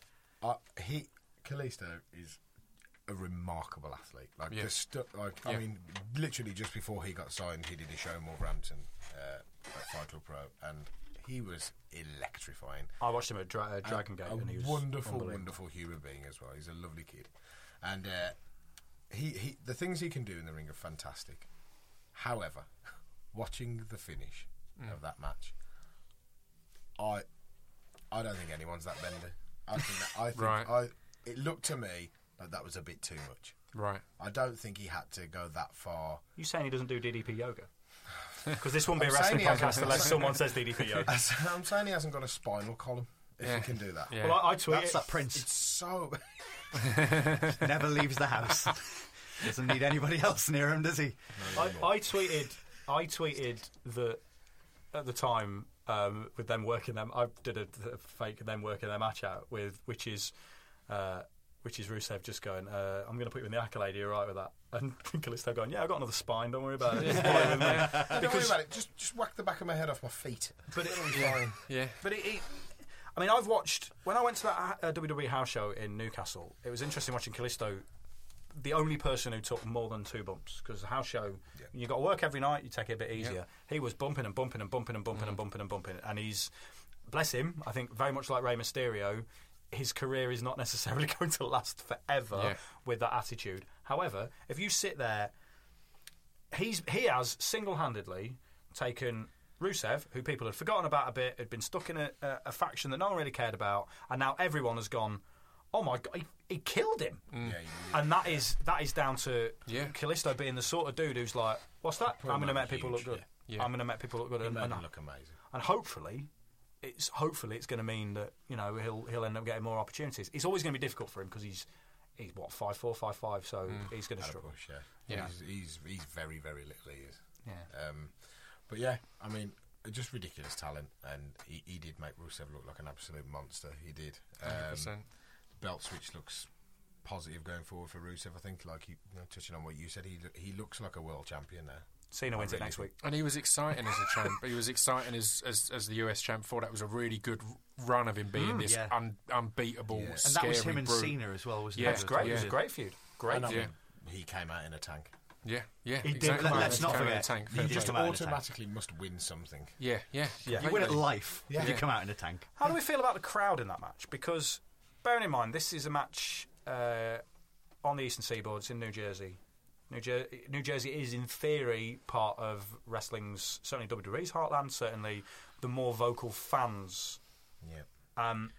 But the crowd were, for big portions of this show, dead. Yeah, I thought they were pretty cold all night, to be honest. Now, why do we think this is? Is it because, again, it's billed as Extreme Rules? It's because the word extreme is in there. They're expecting absolute carnage in every match. And then, if you ask me, the end of the Kalisto Rusev match, that accolade being yanked that hard, that to me is up there in terms of wrestling visuals with Tully Blanchard Magnum TA, the piece of wood in the eye, and like it's a terrifying visual. It really was. And you watch that and that is an unbelievable visual to see. But is it that we can see it on TV, we've got a close-up of it, and the fans there aren't necessarily getting the full reaction? I was going to say, as stupid as it sounds, because of the size difference from a lot of angles, it's completely dwarfed. You wouldn't have. All you're seeing is Rusev, because he's so small, and all you're seeing is Rusev, and you're not seeing the contortion underneath. On a bigger scale, you're talking about the crowd and they were slightly soft with their reactions all night. I've got written in block capitals at the top of my notes here. In your file of facts. In my file of facts. Old school, isn't it? Beautiful, isn't it? Thank you. Leather bound. How are we friends? It's leather bound. Is Is leather bound. that the complimentary pen that came with it originally? No, it's not. That's one of my own. I stole that from a hotel. On the top of my my list here, I've got stakes, and that was the problem I thought with the entire show, is that the stakes were not big enough. And the problem was, when you're a crowd, if you're going to Extreme Rules and you're expecting explosions and all that stuff, and you go and the wrestling on as a whole, it kind of matches happened, but the stakes never Didn't felt. mean much, There was no real blood feud. There was no real interaction with people who we knew hated each other. There's the Kevin Owens thing and Sami Zayn's there, but it was there with other dynamics, so we didn't have that. So I think the audience kind of sat there, and if you just put that card in front of me as a paying punter in the arena, I would have gone, yeah, that's okay. That's it's a good show. Also, it was only 3 weeks build as well. So only 3 weeks. And it's so difficult to do that in episodic TV. On what you said regarding the geographical location for the show, maybe there's a link there where I'm never ever going to say that it's poor booking or anything like that, because the WWE it's the best ever, because we still watch it every day and talking about it on the podcast. But maybe putting those kind of like, you know, maybe it's that old mentality of, it's the extreme ones, stick it on the stick it on the East Coast, Philadelphia, the New Jersey, the hardcore fans. And then when it's not extreme, if it's not that extreme, why don't you give it to the people who don't get that then? Yeah. And then it would seem a bigger deal. And they would react to it better, though, because it's a great point. This West Coast over here hasn't seen spider death matches and you know, all this kind of stuff and these extreme rules. What did you call them earlier on? Splatterfest. I'm taking that from today. But yeah, like, you know, that whole East Coast was brought up on the, you know, the whole extreme, you know, the IWAs and CZWs and all that kind of stuff. So don't give them it then. Give them really high quality build wrestling that's got a story to it that they have to invest. If they don't invest, well, they're wasting their money, aren't they? And they could have put it in a bigger venue in a town that they don't run as often, and everybody would have clamoured for tickets to see a pay-per-view. Yeah, because I think it's right with the logic. Is the value coming off of pay-per-views, though? Because of the nature of there not being pay-per-views anymore because of the network and the nature of the fact that Raw is 3 hours, Extreme Rules was 3 hours. So it's like, the pay-per-view, it used to be, it's the bigger show. It's like there's now 3 hours every week. It's funny you say that. So much wrestling. When it panned back, you know, it always does. Which again, I think is fine. I want to add as well. I thought with like the people who criticised, I think it was Roadblock, was it? I thought that was a really good event. It didn't mean anything. It didn't mean anything, but it was some really good wrestling matches. You should just go, well, that was nice, rather than, what did that change and what's this new era? For everything as well. Did they the Brock Lesnar thing in Japan, the Beast from the East? I like all these things that don't mean anything, but it's like they're really good. Against Kofi Kingston, wasn't it? I think. Is that right? Yes, it was. Brock Lesnar, Kofi Kingston. Good booking. I'm joking. You mentioned about the arena. It panned back and did that whole thing like, oh my God, look how many people are. Yeah. But if you know venues, and not specifically venues, but the way the venues are laid out, they had at the most half that arena. Right. Now, obviously, it might be a massive arena, and they still probably sold 15,000 tickets. But from the view I was getting, I was like, that's half an arena. Do smaller, more intimate venues. Like, that's an interesting. Go back to the old entrance ways. Like, like the house show entranceways, I think are great. I really love them. But listen, we've had this discussion, myself and Jim, about demand. Hey everyone, I've been on the go recently. Phoenix, Kansas City, Chicago. If you're like me and have a home but aren't always at home, you have an Airbnb. Hosting your home or a spare room is a very practical side hustle. If you live in a big game town, you can Airbnb your place for fans to stay in. Your home might be worth more than you think. Find out how much at airbnb.com/host. Say hello to a new era of mental health care. Cerebral is here to help you achieve your mental wellness goals with professional therapy and medication management support. 100% online. You'll experience the all-new Cerebral Way, an innovative approach to mental wellness designed around you.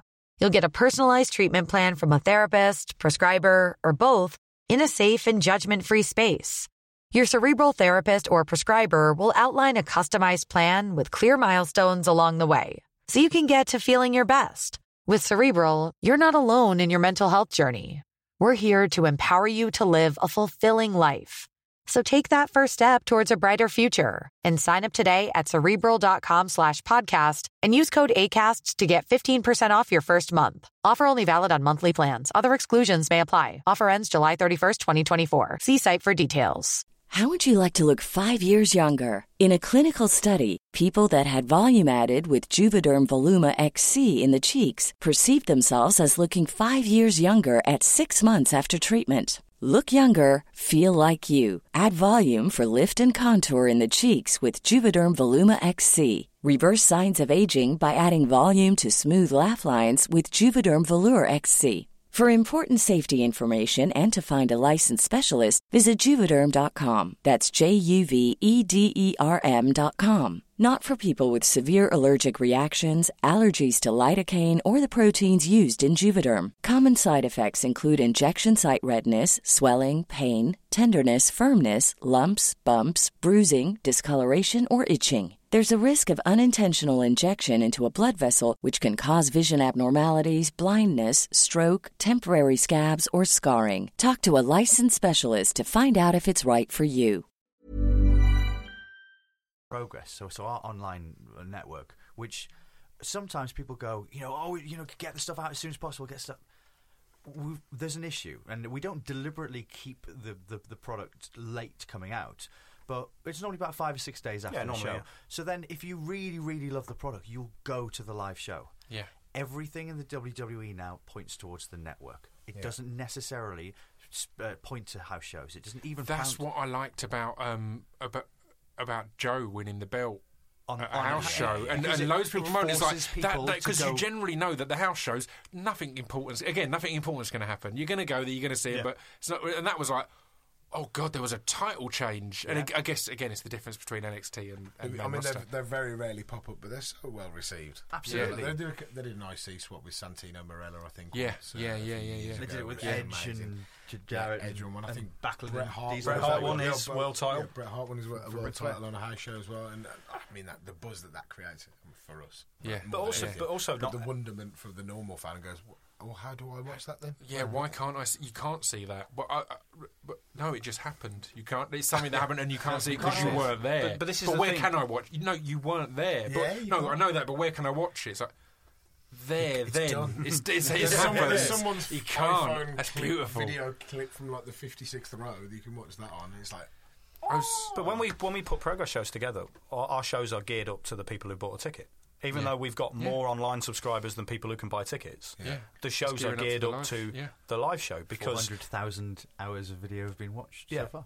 Good stat. Because if the live show audience aren't on board with it, our shows would look. I think our shows would always look good because everyone we use is very talented. However, the atmosphere makes the shows stand above where they are. And I think if you take the atmosphere away by not concentrating on that live crowd, you're always going to take something away from your products, even when people are watching it on television. You can't just pretend those people aren't there, you know. And I did think the atmosphere was weird, and some of it is to do with the structure of the show, which we'll get to in a second. I'm going to take the first ever Tuesday night draw toilet break, if that's okay. So you guys keep going. I was going to do it discreetly, then I was like, no, I'm going to. It's your network, mate. I know. It's your network, mate. I know we've got a match before we get to the one that the rest of the podcast is going to be about. So basically, that's Pip saying that the next match not really that great. I've got notes. Well, I've got a question for you when you get back. He's gone. Let's talk about him. Right. Lovely beard. He has got a lovely beard. You said about desensitisation. I think that's a massive, massive point of wrestling, and I think that also reflects on the comments we were just making about how fans are enthusiastic about going to shows or not. Because you can, everything is so accessible. Yeah, it gives you so much. It gives you such a wider scope to be able to go on Vimeo or PivotShare or all those kind of things that have got. You know, you can just click play and watch Progress, and that's fantastic. And it's money, and it's good, and it keeps the company going. But people are naturally getting lazier. People will naturally travel less distances to shows. And for me, this is the thing that I get really scared about when, there's so much online content and there's so much, the network is just so good.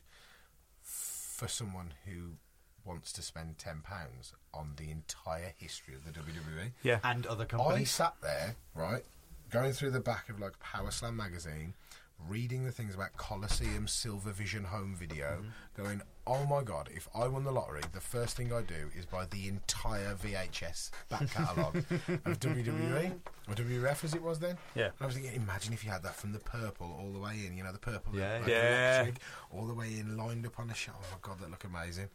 And now the network's £10.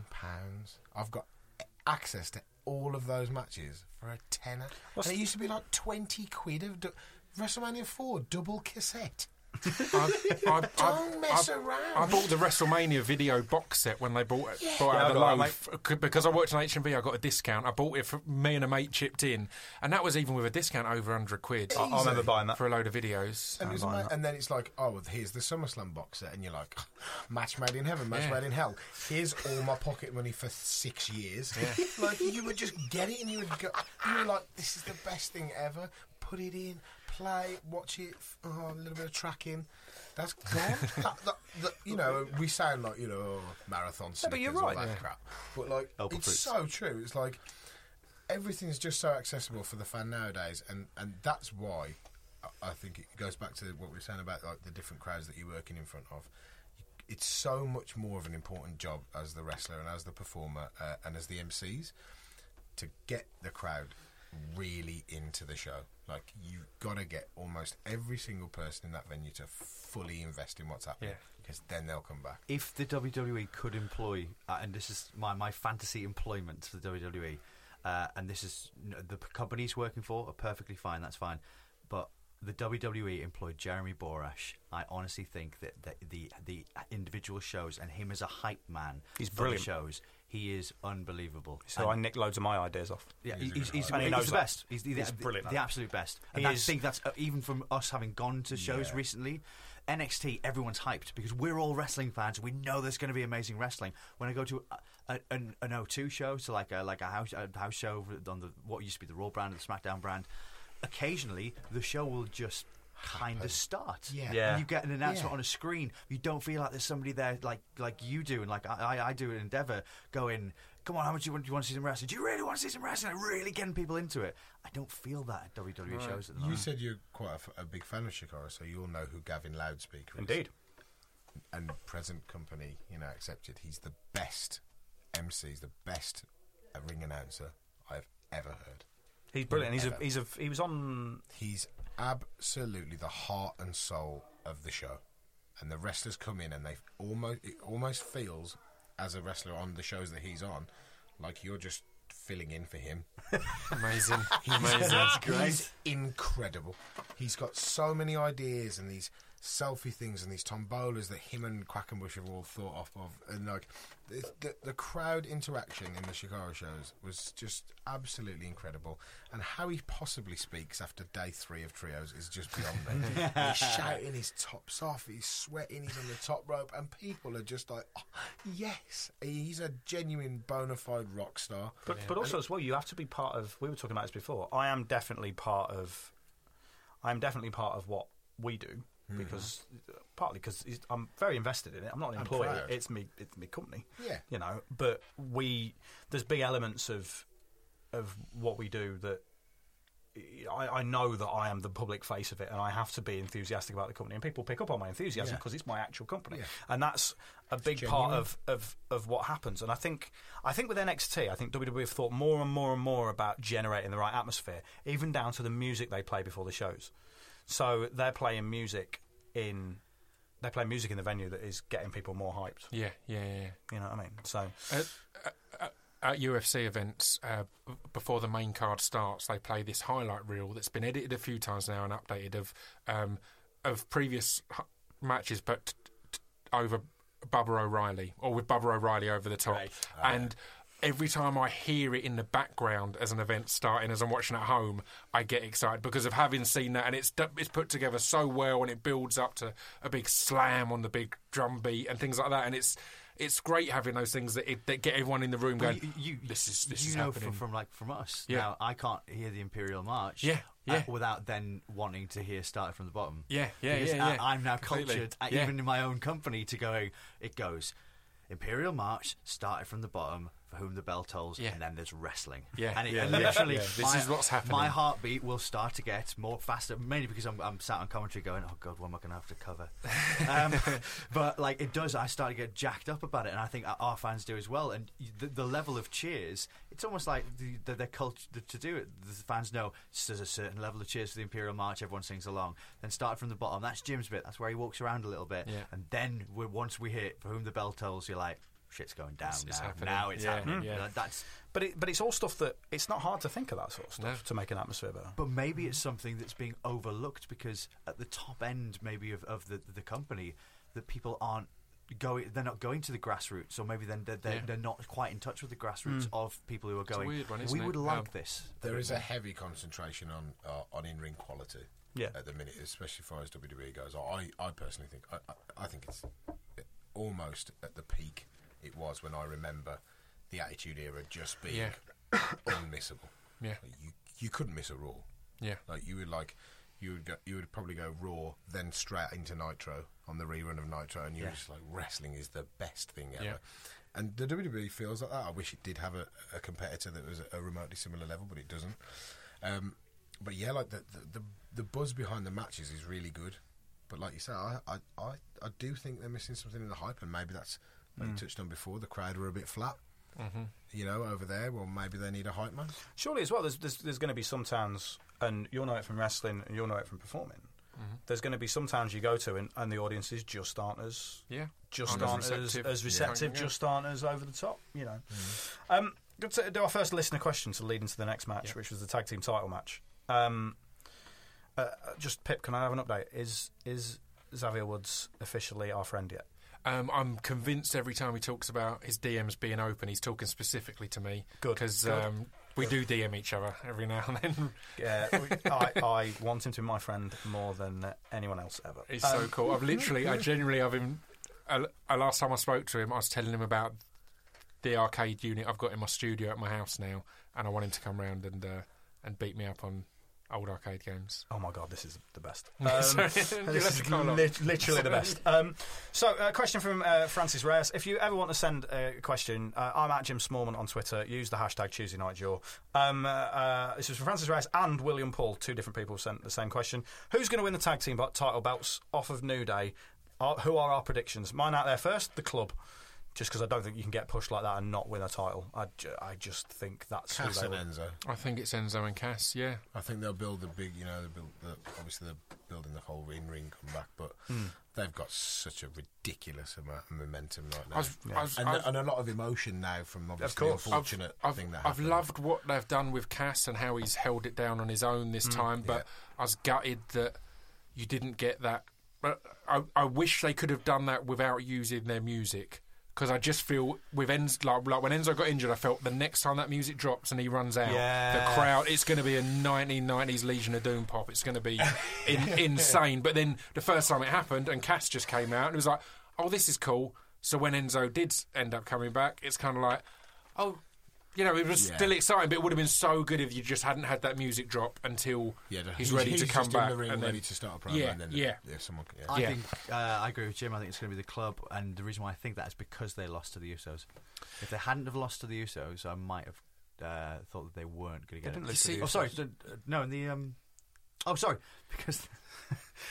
Because they weren't. Is it the Usos winning the title? Hang on.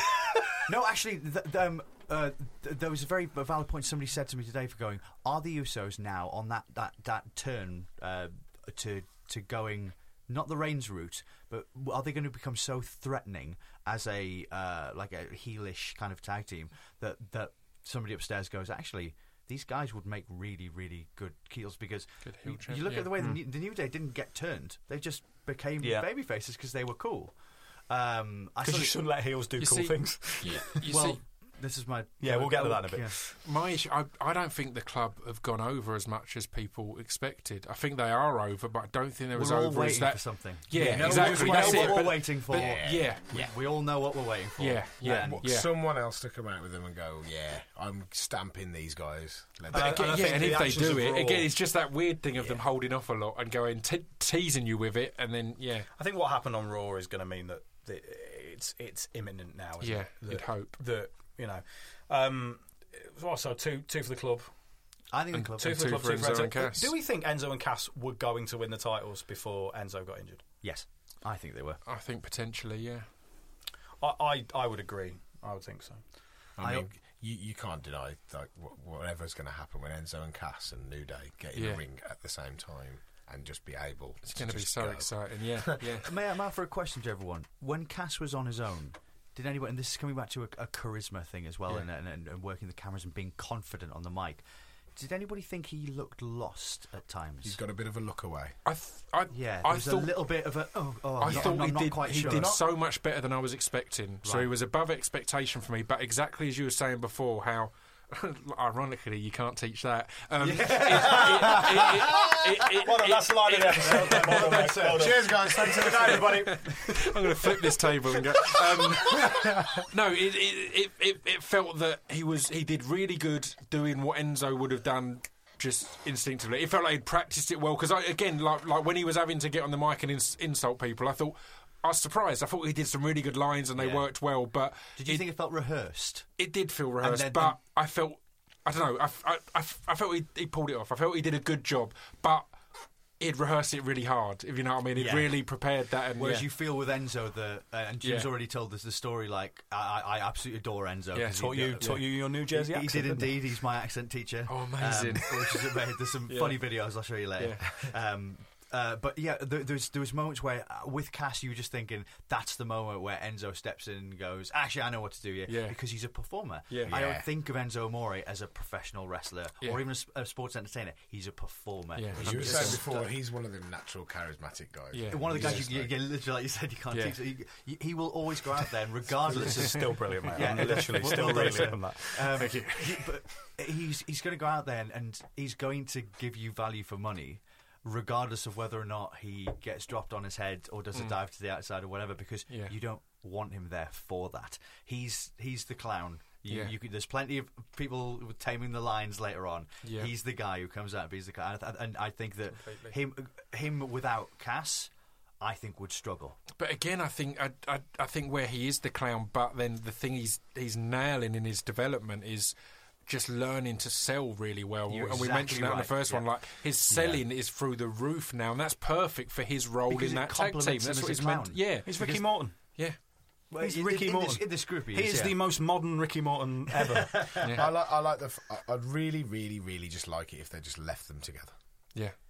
Don't split them up. I don't Leave think them they need together. But just work it better like that, because when small guys come out of tag teams, I just feel sad for them. I just think it's such a hard. I mean, I was thinking a similar. Unless it's the world's best wrestlers. Like he hasn't come from that kind of pedigree of Daniel Bryan. Do you know what I mean? He wasn't a Ring of Honor champion. He wasn't that kind of like super indie darling. He is a performance center graduate. It struck me in the match we're talking about, and again, it's been a fair bit recently that Big E is pulling out.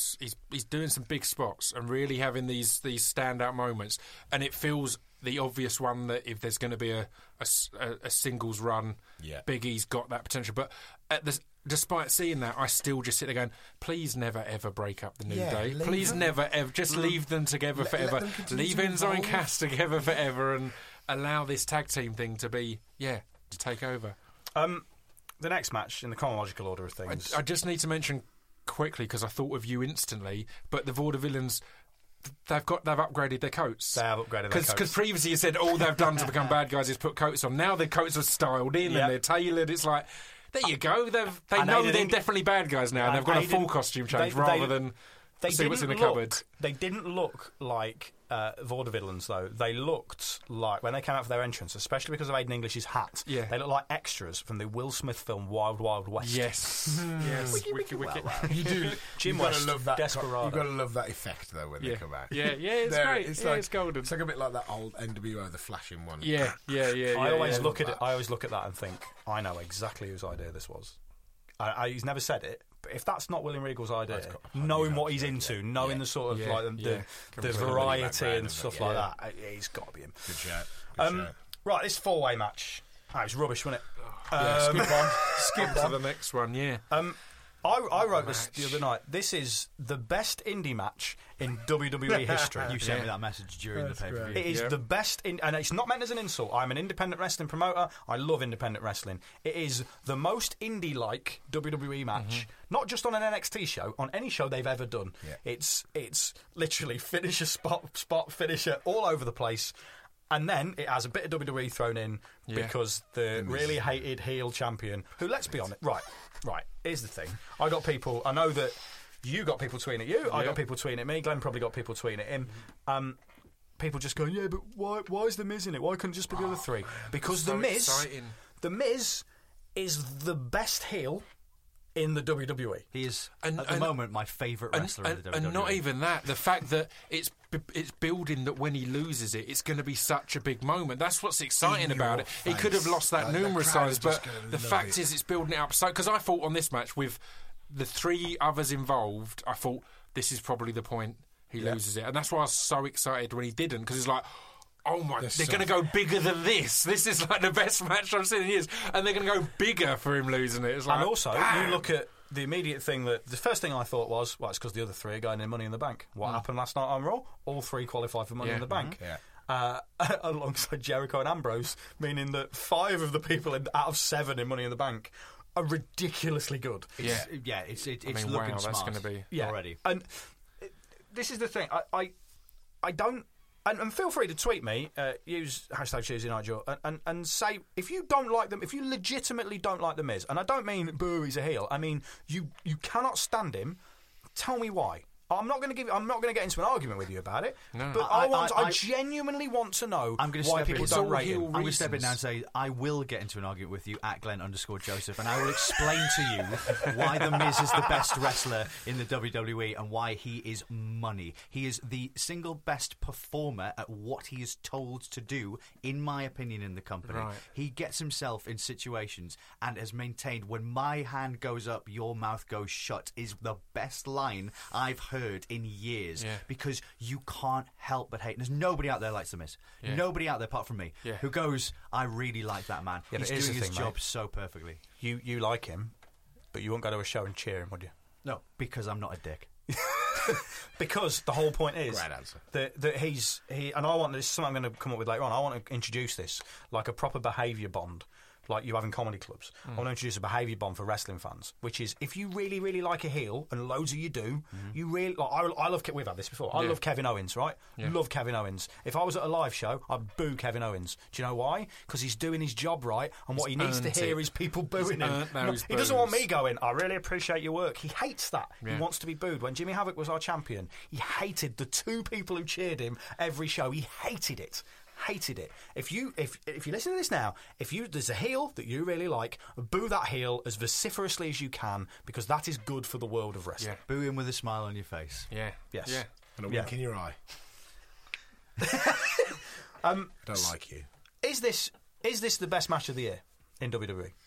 I'd say it is. Just from start to finish as well. Just that start that was unexpected of just eliminating 2 straight away was just like.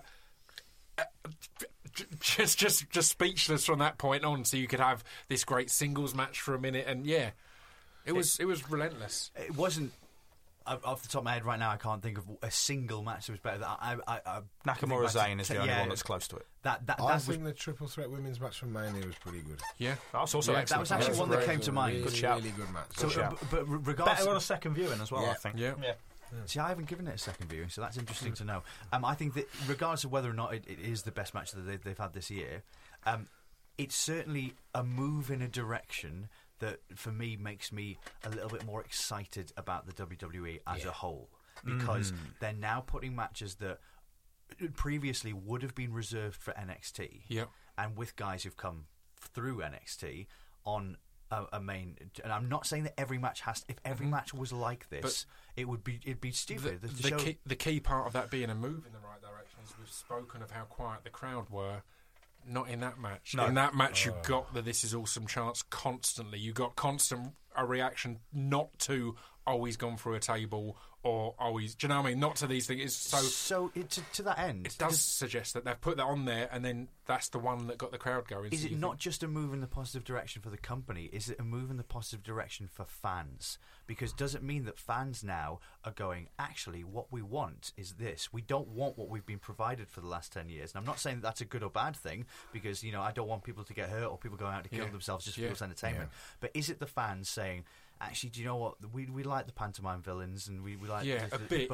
In the real world, in the moment, all them fans, the whole stadium was on their feet at the end of that match, were still walking out tweeting, going, that wasn't Extreme Rules, was it? Yeah. They were literally had the best moment of their life, going, this is so good. They barely used a weapon. The angle I'd just slightly deflect on that, like, obviously, you're talking about the crowd. Maybe, and I'd like to think this is the reason... The 4 guys in that match, and no offence to The Miz, because once again the pedigree that he's come from is very different to the other 3. But the fact that the other 3 came up working crowds from 50 people and having to make them very excited, then making crowds of 100 people extremely excited, and then growing and growing and growing and growing and growing, and having to only use the tools that you physically got there and then, rather than 9 hours of packaged super slick videos and feud vignettes that make me cry. Like on the indies, you don't have that. And I think that's a skill that a lot of the wrestlers, like people like The Miz, who've come into wrestling, at the absolute peak of, your trade, they might miss, like, when they're booking their matches. Yeah. So the hot start, that Sami Zayn and Kevin Steen probably sitting out the back going, this crowd is dead. Like, let's not lock up. Let's not powder to the outside. From the hot start, do you mean the actual start or Cesaro ripping off his suit? Because, man, that's a good start every time. It's good. God, I love that suit. Have you heard the thing about this? Like, someone mentioned it to me. Like, we've got to be honest. The music and him don't work. This whole Bond thing, but that music doesn't work. It doesn't go together whatsoever. Should give him a Dell. So the thing is here, apparently, not Sam Smith. Yeah, apparently Vince has just gone, no. If you take away his music, they won't get it. Like, or something like this, where he's like, no, don't change his music. The music, that's classic. They know it's Cesaro then. Yeah. And like, apparently everyone's like, because changing music never works. Just leave it. But yeah, I'd like to think that the crowd came up for that match because the 3 guys that are in it know how to work a crowd when you've got nothing else. No gimmicks, no mops, no cage, no thumbtacks, no pins. You've just got to get everyone in the building believing in everything that's happening. And I'd like to think that out the back they went, this crowd's dead. Let's do something super cool at the start. Yeah, just give me your finish. As you said, all right, then, let's go. Yeah, but it doesn't have to be these big high-risk things as well was the most exciting thing. Because, again, on a load of podcasts, you'll hear people say that the This Is Awesome chant has been the most damaging thing for wrestlers' bodies because they're trying to get that chant now, and it's all dangerous stuff. Cesaro doing his multiple kip-ups just got the crowd just going mental. It's like, no one is at any risk there at all, but he's just going bang, bang, bang, bang, and just like... He's just getting tired. Damn, what's going on? This is exciting. It's like, really got you going there. I always think it's interesting with Cesaro in that word is that he's always been pegged by Vince in particular as not being a star, partly because he's not the greatest talker in the world. He's a fantastic talker when you consider how many languages he speaks. He's not the best talker in the world. He is a tremendous worker. He's an unbelievable athlete. You look at him and he's think, a big guy. Oh my God! Everyone knows that he's renowned for being the strongest man in WWE. He looks $1 million, and I think now with the whole suit thing, they've actually given him something that is just a little bit of a nudge towards having a little bit of a gimmick to separate him from other people, and then he can come out and do the cool stuff in the ring because he's got so many spots within his arsenal. that pop a crowd. He's got his pop-up uppercut, which pops people. He's got the giant swing. He's got loads. He does loads of weird, like, just as you said though, just strongman stuff. On Raw this week, he got, I can't think who he was against. Who was against Raw, but he got him up for a suplex and held them, and then it was the Miz on Raw. Lowered them and went to put them down and lifted them just to show how incredibly strong he is. Just let them go near to the ground and re-lift. It's like that's circus strongman stuff. It's amazing. When the Miz was coming out for his entrance, they cut back to the 3 lads in the ring.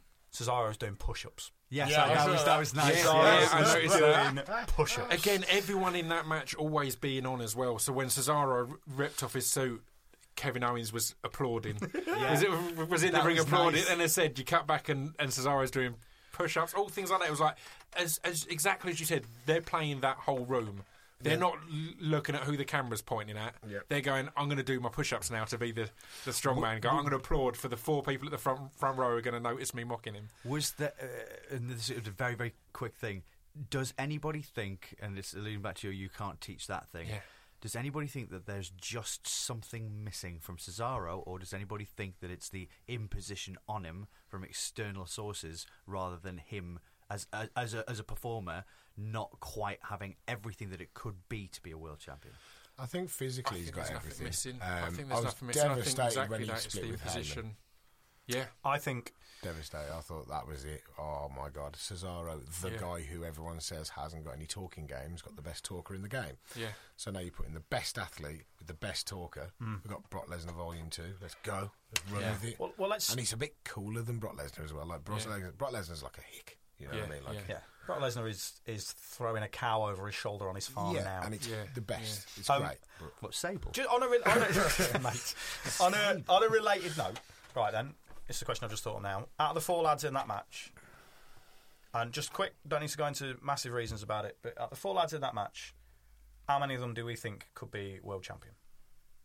And one already has, technically. Yeah, I think we should remove him from the... because he won't be world champion again. He might be. I think he's too good in the lower card, being a character that's a foil to people on the way up. Okay. And the fact that he had the title in the position and the timing that he did has built that so perfectly, because he just keeps harping on about how he's a former main eventer of WrestleMania. Yeah. Kevin Owens. I can see Cesaro as well. I think he has Cesaro got it. over Zayn, even though Zayn's... Yeah, Zayn's I can see Cesaro Zayn's over got Zayn. the Daniel Bryan thing going on. Yeah, but that's a good thing. Yeah.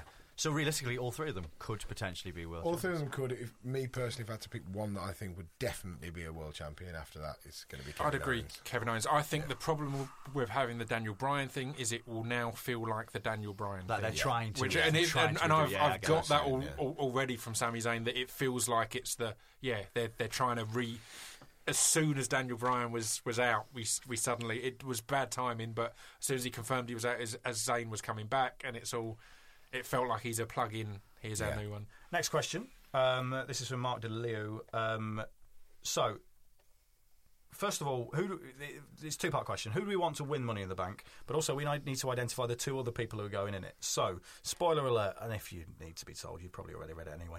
Sami Zayn, Cesaro, Kevin Owens, Chris Jericho, Dean Ambrose are all in. So it's 5 of them. They are all in the Money in the Bank match in 3-4 weeks' time. 2 more people are qualifying on SmackDown. One of them will not be, because Kalisto's got his... I thought Kalisto would be in it. Kalisto's got his rematch with Rusev on SmackDown, so it's not going to be him unless they make that for Money in the Bank, which would mean Kalisto would have to win it. So... or some kind of shifty finish. Yeah, so who do we... And obviously, it can't be the people who got beat. So it can't be Miz, AJ Styles, Apollo Crews, Dolph Ziggler, and there was one more.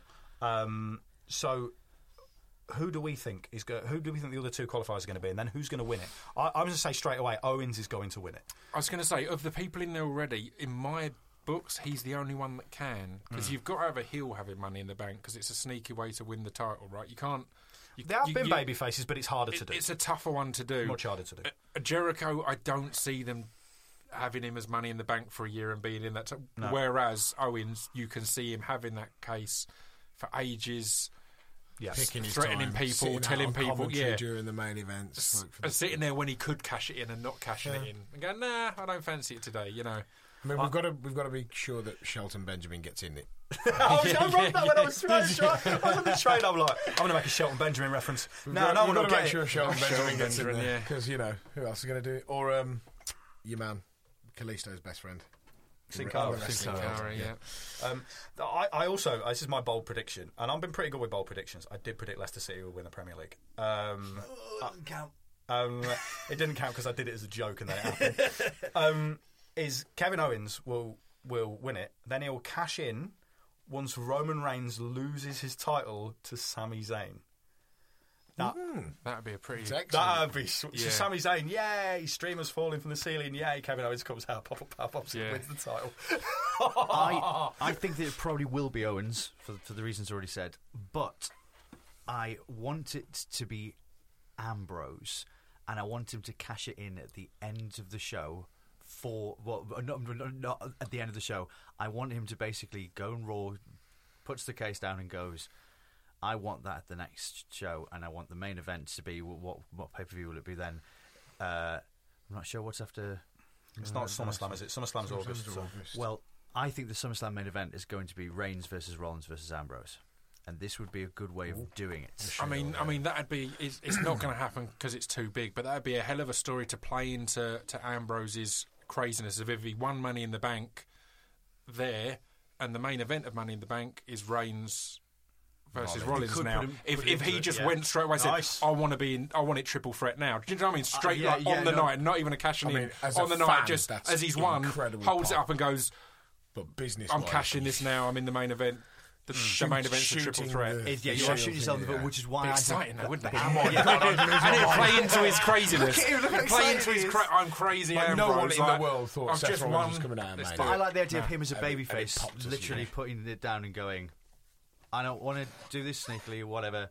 I'm telling you, when there's the contract. Which is how we've done title shots in Progress, isn't it? When baby faces have earned them. Yeah, maybe I'm coloured a little bit by that. And he goes, right, and I want it. And then we get to the triple threat. Then because I think that if it's already been cashed in, then it allows them to do a Money in the Bank at WrestleMania next year because nobody has the briefcase. And that was, in my opinion, I think there should be a Money in the Bank match at WrestleMania. I think it's one of those matches that you just kind of go, yeah, okay. If the case is gone, it allows 6 to 8 guys. I know they did it this year anyway with Ryder, which, by the way, was the best moment of the entire night as somebody who was there. Where literally I grabbed Katie and we just jumped up and down for just going, oh my God, this is why I love wrestling. It was amazing. But yes, for the reasons you've already explained, it's probably going to be Owens. I had a love for Jim's theory. I think Owens will probably cash in on Rollins when Rollins wins the title, and then we'll transition into a Rollins Owens feud. The next question from J Love, because the 4-way was tremendous. We can't deny the 4-way was tremendous. Amazing. And I'm aware, we need to talk about the rest of the show before we wrap this up. And this question is from Jay. He says, I love the pay-per-view, but thought the Asylum match slowed things down. What do we think? Now, this is the analogy I used the other night. Is once I was doing a show during the Edinburgh Fringe Festival where I was doing a multi-act show where everyone's gone on to plug their Edinburgh shows. I was on last after Daniel Kitson, who is one of the greatest comedians walking the face of the earth, one of my heroes. He went on, destroyed the gig, and I had to go on after him. And I did fine, but I wasn't Daniel Kitson. That's the main problem with this match. It was fine, and it wasn't that 4-way. I think what's happened as well is the brass didn't predict that 4-way, because there's been a habit of pay-per-views recently of putting a filler match in where you'll have, before the main event, it's suddenly... I don't know, like a really small match that suddenly the co-main events somehow... Which would lend itself to Trent's theory, but they were in the back and went, we're going to have to kill it out there, boys. Yeah. And if it feels like that, I feel if they'd known that, then they would have had a smaller match after to let everyone just go, all right, rather than the only one that would really be an Extreme Rules type match following that. And I thought it was a struggle. I thought it was about 15 minutes too long. It was 26 minutes long. Oh, goodness. 26 minutes. And it felt like an hour.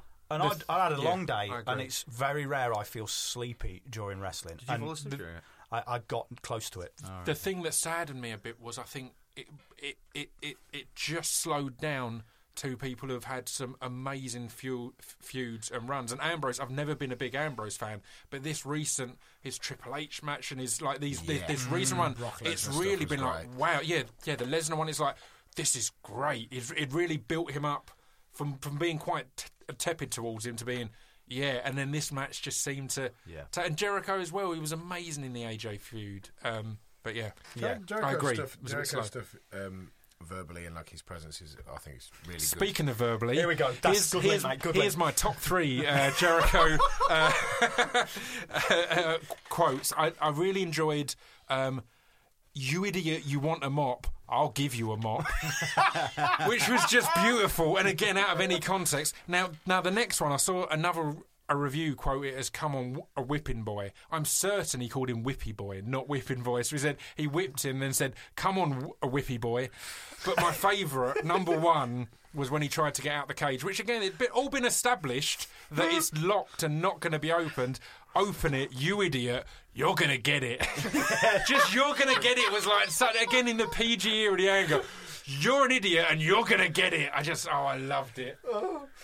Every time I watch Jericho now, I'm always like, I know what Pip's doing. I love him. It was the first time he called someone a stupid man, but said it with such furiosity. I was like, you're a stupid man. It's like, yes. I get the feeling now that he's kind of like the old boy. Yeah. In WWE. Like out the back, he's like that. He's got the presence of like, he's been everywhere. He's done everything that he possibly can. If you get the chance to feud with Jericho, you're lucky. Is he the new gatekeeper? Yeah, like also he's as well, kind of like the tester. Do you know what I mean? He clearly has other interests. He doesn't necessarily have to. He's not one of these people still wrestling into his 40s because he has to.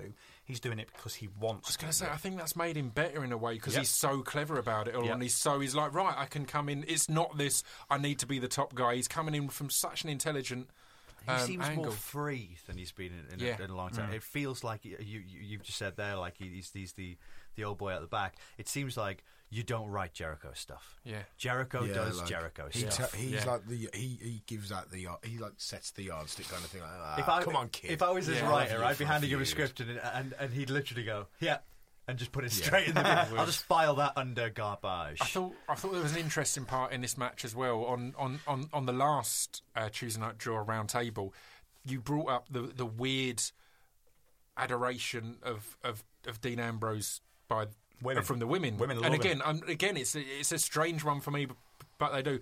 But fucking, he had such an LL Cool Ambrose moment when he looked over and had the nunchucks, and Jericho was like, "What are you going to do with that?" And then he did his nunchuck thing, and it was like, even I was like, that was pretty sexy. That was a pretty sexy. That was my favourite moment in the match. Bang, bang, bang, bang, bang, and bang. It was like, damn, Dean, this is something. My wife cannot grasp why women love him so much, and then I pointed out who his girlfriend is while we were watching WWE the other night, and she went, "Really?" My fiance can't get it either, and then I keep on explaining that you know that I have his hairline, and when I put my hair forward, look exactly the same as him, and she went, Love that Trent thanks, love. I love that Trent just went, who's his girlfriend?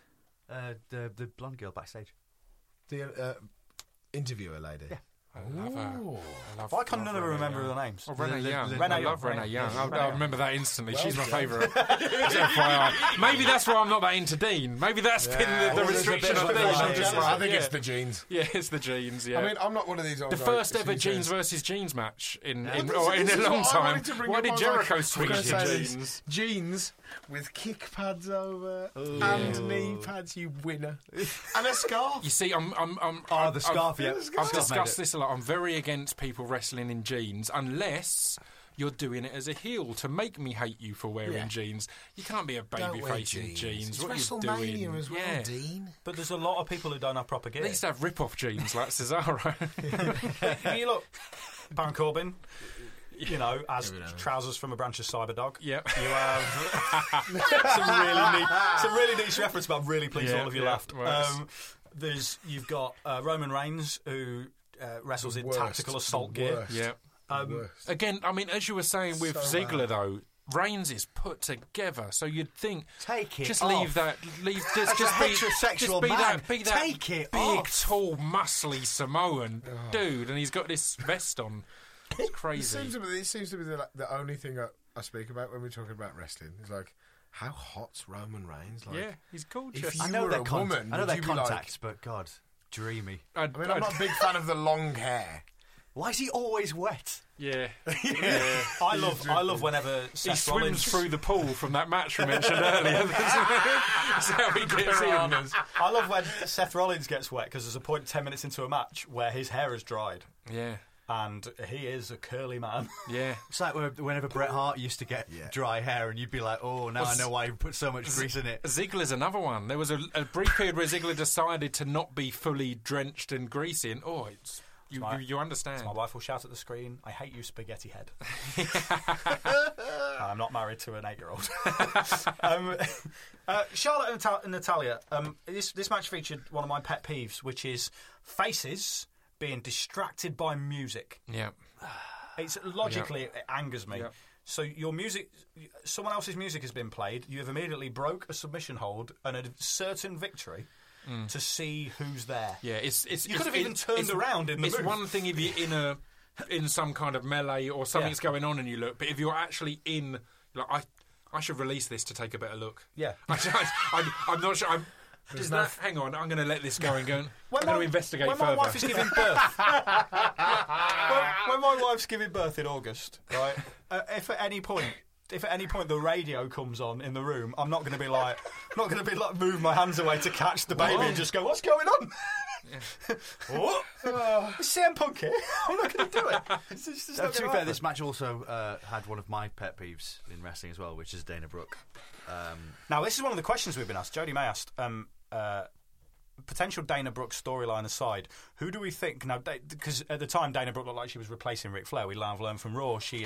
Dana is Charlotte's Arn Anderson, which must mean she's got the best spine buster in the business. Yeah. And a hell of a punch. And just got to say, wonderful healing on Raw from Charlotte. Just that whole segment of her. She was shitting on superb. both of them, Rick and her, who can both be hammy at points and can be. They made that a real. Apart from 5 minutes later on Twitter, Rick then tweeted, "Come on, Cavs, you can do this." I wish I was kidding about this. Either somebody who looks after his Twitter was logged into his by accident and ruined the question from Jodie May is, who would make the best undercover Flair? My answer for this, if you were to relaunch his slightly stuttering career, would be Tyler Breeze. Yeah, Tyler Breeze as Ric Flair 2016. We're not allowed to use Robinson. Yeah, I was going to say, can't use Baby Nate. You can't use Baby Nate. Not a wrestler. Who would be the best undercover Flair? I think you struggle to find a better answer than Tyler Breeze. Yeah, it's a good one. You're right. You've got big elements about him already. Certainly he's early, but obviously very much it's him crossed with Rick the Model Martel, isn't it? His essential gimmick. Yeah. Mae Young. She's done everything else, hasn't she? Just have her come out dressed as Ric Flair. Same age. Brilliant.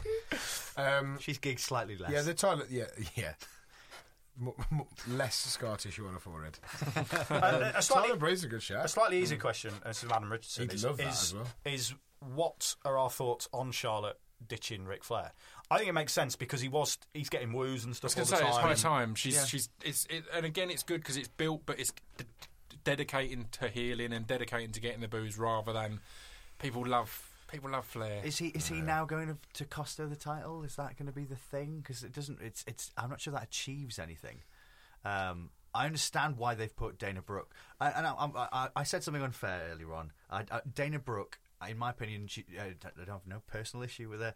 I just don't think she's ready. I don't think she's ready in the same way I don't think Apollo Crews is ready. She did a promo last week on Raw where she went up to some guys who were laughing backstage. Yeah, it was a really weird promo, wasn't it? I don't know, and I'm not going to fault her for this. I'm just going to say that somebody somewhere down the line has given her a bum steer. I'm not faulting like the training, the performance, or whatever, but this look that apparently now you have to walk down the corridor looking from side to side at the walls at fucking nothing. Yeah. And then you like have you're to, inspecting a house on Homes Under the Hammer. but like you're being seen to inspect a house. Nothing about that was real. Yeah. And Yeah. one of the things about wrestling is that the worst thing a professional wrestler can do, in my opinion, is play professional wrestler. Because if you start, it's like when you're doing a drama. It's like if you cut to the camera and went wink, not really in this. Yeah. That's what it's. Sometimes she's in these situations where she does these really like stupid things, and then she goes, and now I've been told to walk down this corridor, and in order to look like it's bigger than it is, I'm looking over everybody's shoulders. It was just so forced and so unnecessary, and I don't really understand at the moment what. Okay, at this pay-per-view, at this point, I went, But on Raw, her with Charlotte now, and Charlotte basically having her as a... I'm not her Ron Anson. I'm going to call her a Miss Kitty, because it's like China having fucking Kitty back in 1999. Yeah. That's what she is at the moment. And if she can be on the road with the Charlotte, or she can... I really think that that's a great way of her learning. But at the moment, I feel like there's a couple of people, and it's going back to charisma again, there's probably 4 or 5 people on the flagship program who I don't think should, to all intents and purposes, be there. And also, I know there's some people low, and NXT's our brand. We're wrestling fans, all 4 of us. That's our brand. Yeah. So if you take those people who make NXT brilliant, put them on Raw, what's going to happen? It's kind of sink or swim. Is it making NXT worse? Therefore, we don't invest in that so much. Is it using the? Are they kind of taking people who they go, well, these are characters that will work on Raw because this it is odd who they're picking. Like I said, I was surprised that Corbin was picked to come through at that point when there's people who work so. But it feels like a weird thing that NXT's got so big that they're like, right, that's now a big asset for us. So we can't just straight away take all the big people out, because that leaves NXT empty. So you've got to kind of take some middle people until... Do you know, it's that weird thing. You can't just go... You've got to, as it was originally, you get to the top and then you go over to the main show. Now they're like, well, no, we need to keep them at the top now. Yeah. It's such a massively complicated system of who and when to bring them. And let's not beat around the bush. There's going to be guys, and it's 80% of the roster, that are just there. Yeah. Not everyone could be a champion. And it's, please, can you do this? Because one day someone in the crowd's going to say something, and you're probably going to become world famous and win 7 titles. But until that day, you've got to do this, and you are third every night. Yeah. All for 6 years, and Apollo Crews is that guy at the minute. Yeah. Do you know what I mean? I can see that. Is he one of the most talented wrestlers that's ever lived? Arguably, yes. Yeah, for he's a guy incredible. of his size, shape, and build, he's an absolute freak. And I think we you've really appreciate explained him more in Britain, because he wrestled in the British Indies Oh, so much as Uhaa Nation. Dave Mastiff in a leisure centre in Kent is still one of the best matches I've ever seen. This is so sad for me, but I nearly wrestled Uhaa Nation, Apollo Crews, on the top of a mountain in Italy. I like that it wasn't a wrestling match. You just decided on it and then went, no, we'll not. No, they booked it, and there's a poster with me wow. and Uhaa Nation wrestling in the tiniest little venue on the top of a mountain. And for you in particular. So I got there, the longest journey of my life. Yeah. Got there, and lo and behold, there is a 20-foot ring set up in this little shopping area on the top of a mountain. Amazing. They had L'Aquila, in Italy, where they had the bad earthquakes and stuff Right. like that. So this is the match. 30 minutes Iron Man. Me, a little bit fatter, less beard. Crapper, probably. In everyone else's opinion, it was. Versus Uhaa Nation, Apollo Crews in a 30-minute Iron Man. But they booked the wrong flight, and he left Preston, I think, or something. That makes to sense. get the train to go there, and he was like, "Hang on, if I get on this flight, I'm going to land at this time." And it was an hour and a half to the venue, so he wouldn't have got there until the show had finished anyway. And the show, so they just went, "Oh, don't bother," and I was like, "Oh, okay." So luckily, Mastiff was there, and me and him had Trent Seven vs Mastiff Volume 693 for 30 minutes. Perfect. Wow. In a shopping cart. And he doesn't blow up. To the main event, I'm gonna do this by questions, because we've got a lot of questions asked about this. So, first of all, I really enjoyed the main event. I have to say that. Yeah, I think that Roman is. under all the hate, is slowly building a great body of matches. He's had some really good main events, and everyone can go on about the It's similar to Cena, as said. There was ages of going, I hate this guy, he's rubbish. And then you suddenly go, he's been in probably 4 of the best matches of the year. Yeah. It's like, and Roman's doing that at the moment. Despite I'm still not into him, he's still not over with me. It is.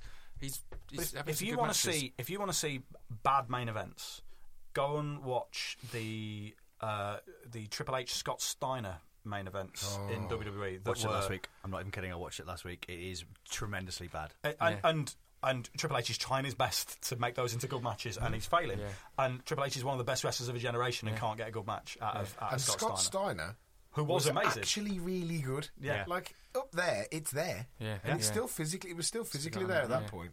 But he's just mad. So weirdly, one of the questions that relates to that, Tom Livermore said he really enjoyed the main event, but the crowd's abuse of Reigns spoiled it for him. What do we think? Now, my opinion on this is, I actually think it makes the match better, because it feels to me, watching Reigns at the minute, is they've been very upfront about the fact that not everyone's cheering him. Mm-hmm. They're not denying it. They're not going, it's a mixed reaction for John Cena like they do. They are literally going, some people here hate him.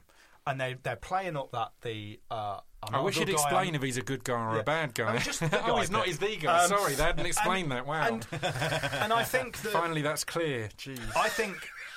I think that makes it feel like we're about to watch him snap. Yeah. Because of his demeanour and his persona, it makes it look like at any point he could just snap and just go, fuck you guys, I've had enough of this, and just go completely to town on somebody. Yeah. And that, to me, adds a new dynamic to it. I mean, I hate it when people chant things like, you can't wrestle. He can. Yeah. If you're in a crowd and you're chanting, you can't wrestle... He's the champion of the biggest company in the world. If you're chanting, you can't wrestle at Roman Reigns and you're in a wrestling crowd, I put it to you, person chanting that, he's a better wrestler than you. Yeah, there's a very good chance. 100% certain. Don't chant you can't. Roman Reigns can wrestle. There have definitely been people who've been pushed in WWE who are not the best wrestlers in the world. He hasn't got the biggest moveset in the world, but some of the stuff he's done. One of the most iconic images of this year so far is him and AJ Styles with the mid-air Superman punch, Superman, which is a wonderful bit of time. Or just finish. Was incredible. I was going to say his spears, like that mid-air spear. He did a spear on the ramp at one thing, and my favourite, it was a little gif, was when they teamed him and Bray up in a tag match, and Bray's pinning, and without looking just points, and Roman takes the guy out. Yeah, the little gun. That's my favourite moment in wrestling this year. Amazing. It was just like not looking, just goes bang, and Roman appears out and just spears the guy. I urge everyone to seek it out. The no look. There's Bray Wyatt. It was on Raw, wasn't it? Yeah. When they tied up together. And Bray raises, I think it's his right hand, and points and just cocks his finger, and as he does it, the impact of Reigns hitting him is beautiful, and why Bray Wyatt is such a talent as well, because he has this. He understands the business. Both of these gentlemen come from the business, so they've lived through it. Which is why when people chant, "You can't wrestle," he could probably wrestle better than you at 6 months of age because of just the genetics that he has. Him at 6 months of age, or me at 6 months of age? Because we don't need the probably. Well, 6 months. No, both of us at 6 months of age in a 20-foot ring on top of a mountain. Isn't Eric Bischoff? Isn't this one of Eric Bischoff's promotions that he started after WCW? Well, baby, like crack wrestling. South Park episode, I didn't get anyone. But before we move on, you mentioned about people maybe not liking him because of his moveset, and it's very. The Rock had 5 moves. Yeah. Steve Austin had less than 5 moves because he just punched people. And all the best who come through reduce themselves down to 5 moves. Yeah. That's what's very important. Like Bryan Danielson, Daniel Bryan is just. We all know how amazing he is. I mean, he can do every move, but he only had to do the running knee, the dropkick in the corner, and the dropkick off the top. Yeah, everything else was just pointless. Again, it's the big ender of Seth Rollins is a perfect example of that as well. How, having not watched him in the Indies previously, when he would then in main events break out these moves that I didn't know he could do, it's like. And again, I was very much, as soon as he became the champ, I was like, I'm not really that into him, he's all right. And then he was one that I was like, oh, right, he's just been, because he's a heel, he's not been doing all these moves that make me pop and go. Also, Chris Jericho had 1,004 moves. He's down to a lot less now. He's down to 4. That is one of my favourite promos ever. Next question regarding this match from Lewis Wagstaff. How do we feel AJ Styles was booked during this? Obviously, he had 2 defeats in main events. Do we feel he's been left looking stronger or weaker? If you don't mind me saying this, as much as we literally just commented on the visual of the spear out of midair, kicking out of 2 is ridiculous. I think that's absolutely ridiculous. Like, what on earth has AJ got left now? Oh, do you mean after the Stars Clash on the... Stars Clash 1-2, that's amazing. Stars Clash on the chair, go fuck yourself. Yeah, it's not WrestleMania. It's not WrestleMania. It's not WrestleMania. That's it's Extreme Rules. Exactly Shut up. Yeah, it really... I mean, yes, I suppose in effect, what a hell of a falsie. Because we all thought that was the one. That's one of the other questions. When he hits it on the chair and he just rolled him straight over, you're like, oh my God. This is it. And there wasn't anyone near enough to come and interfere or do anything. Nothing to happen, and he just clean kicked out of it. No foot on the ropes, no Uso pull. Was it an Uso pull? Hang on. Did the Usos pull him off that? No, they didn't. It was just a kick out. I mean, devastating. One of the questions we did get from Gary Hernan was my next question. Was there too many false finishes in this match? So I think you're right. I think AJ has certainly, just by how that... But again, that's not necessarily down to booking. That's down to the agents putting that match together, not necessarily how he's been booked during the feud, is it? Yeah. So I think it's nice that we maybe just very, very slightly clear this up for people who are maybe are just fans. People refer to booking wrongly. Booking is where somebody writes a story. Yeah, that's what we do, isn't it? Yeah, that's what we it's do. Our job. We don't tell wrestlers exactly what to do when they go out because we're not wrestlers. Because we're not. Unless you want to see a specific thing. Yes, we do. A very specific thing in a swimming pool with piranhas, doing a brainbuster, wrestling a 6-month-old. Wow, on a mountain, onto an exploding turnbuckle pad. Yes, that's exactly it. But yeah, the agents backstage will help the wrestlers put the match together. That's sometimes an agent may go, "This is what you're doing," and if you're contracted to be told that that's what you're doing, that's what you're doing. So people saying, and I know that Vince Russo, I've looked on his Twitter earlier on, God bless him, and he was just firing off on people about, you don't understand. Stop blaming this on Reigns. People are going, "Oh, it's terrible. He wanted to do this." If I'm an actor and somebody gives me a script, let's use the Buddy Holly story as an example. At the end, he always gets on the plane. And we know what happens after he gets on the plane, right? Yeah. Okay? I don't decide that. Yeah. I am a passive actor who goes into this and somebody has written something, and that's like Les Mis. It's not fucking real. But at the end of the day, I go in and go, right, this is what my character does at this point. And I am told to do it by a writer who has then given it to a director, and my director has gone, you're doing it at this point. I don't go out there and go, I'm going to kick out at 2. Do you know what I mean? Like, what am I going to do? Should we throw another falsie in? Yeah. I'm not going to die on the barricades tonight. I'm going to win the war. No, I just Les Mis. You know the story. Yeah. Like, and then we all sing "Bring Him Home," and everyone goes home. Like it's so stupid that people think that let's blame a wrestler for something that's going on here, and it needs to be addressed. Not that we're trying to make out that we're like, we're clever. Mate, haven't you just said if anyone doesn't like progress, they have to complain to me and you now? Yeah. Oh God. There's such a fine line between when you get that response, it's almost like it's worked.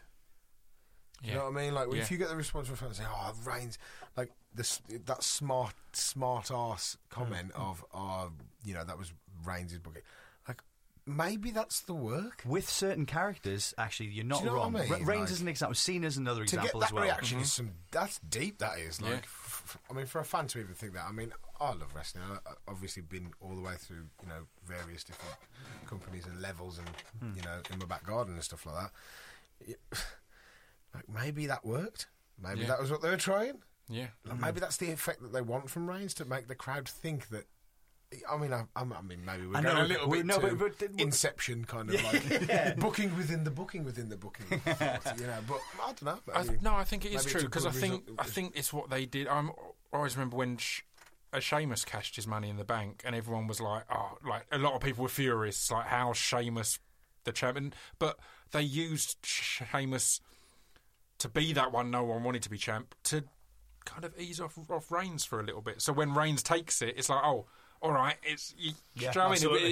It didn't have that. You had someone else that you didn't want to be the champ but that's his role as a heel. The awkward part on the booking side of it is Reigns still isn't committed to being a heel, so it's that And it's that weird thing. yeah. If that was the intention, it's a weird intention because it's ultimately to nullify my own point. Are we booing him? Is that the desired effect?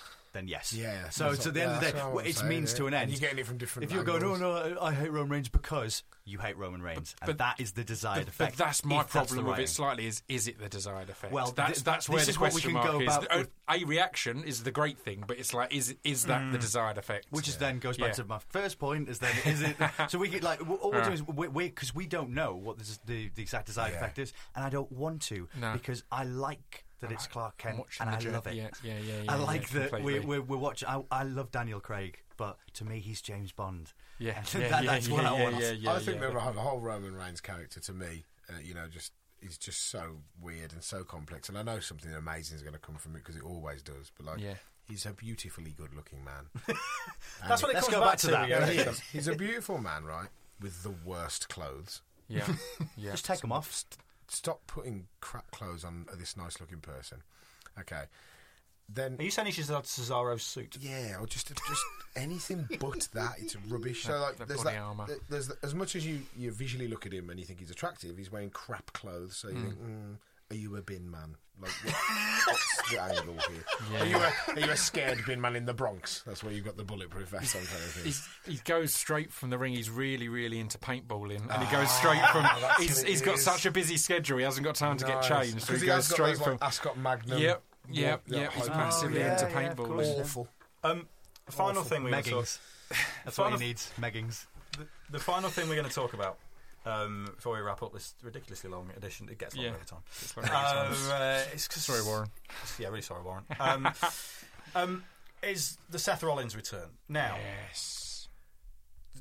I know one of the panelists is really going to kick off about this. Hi, Glenn. Everyone looked at Glenn then, assuming they know who's Now, Seth Rollins returned, massive babyface reaction. Yeah. Then, on Raw, he came out and had a massive babyface reaction. Now, I know Glenn hates this. However, that's not Seth Rollins' fault or WWE's fault. Organically, he's being cheered because he's missed.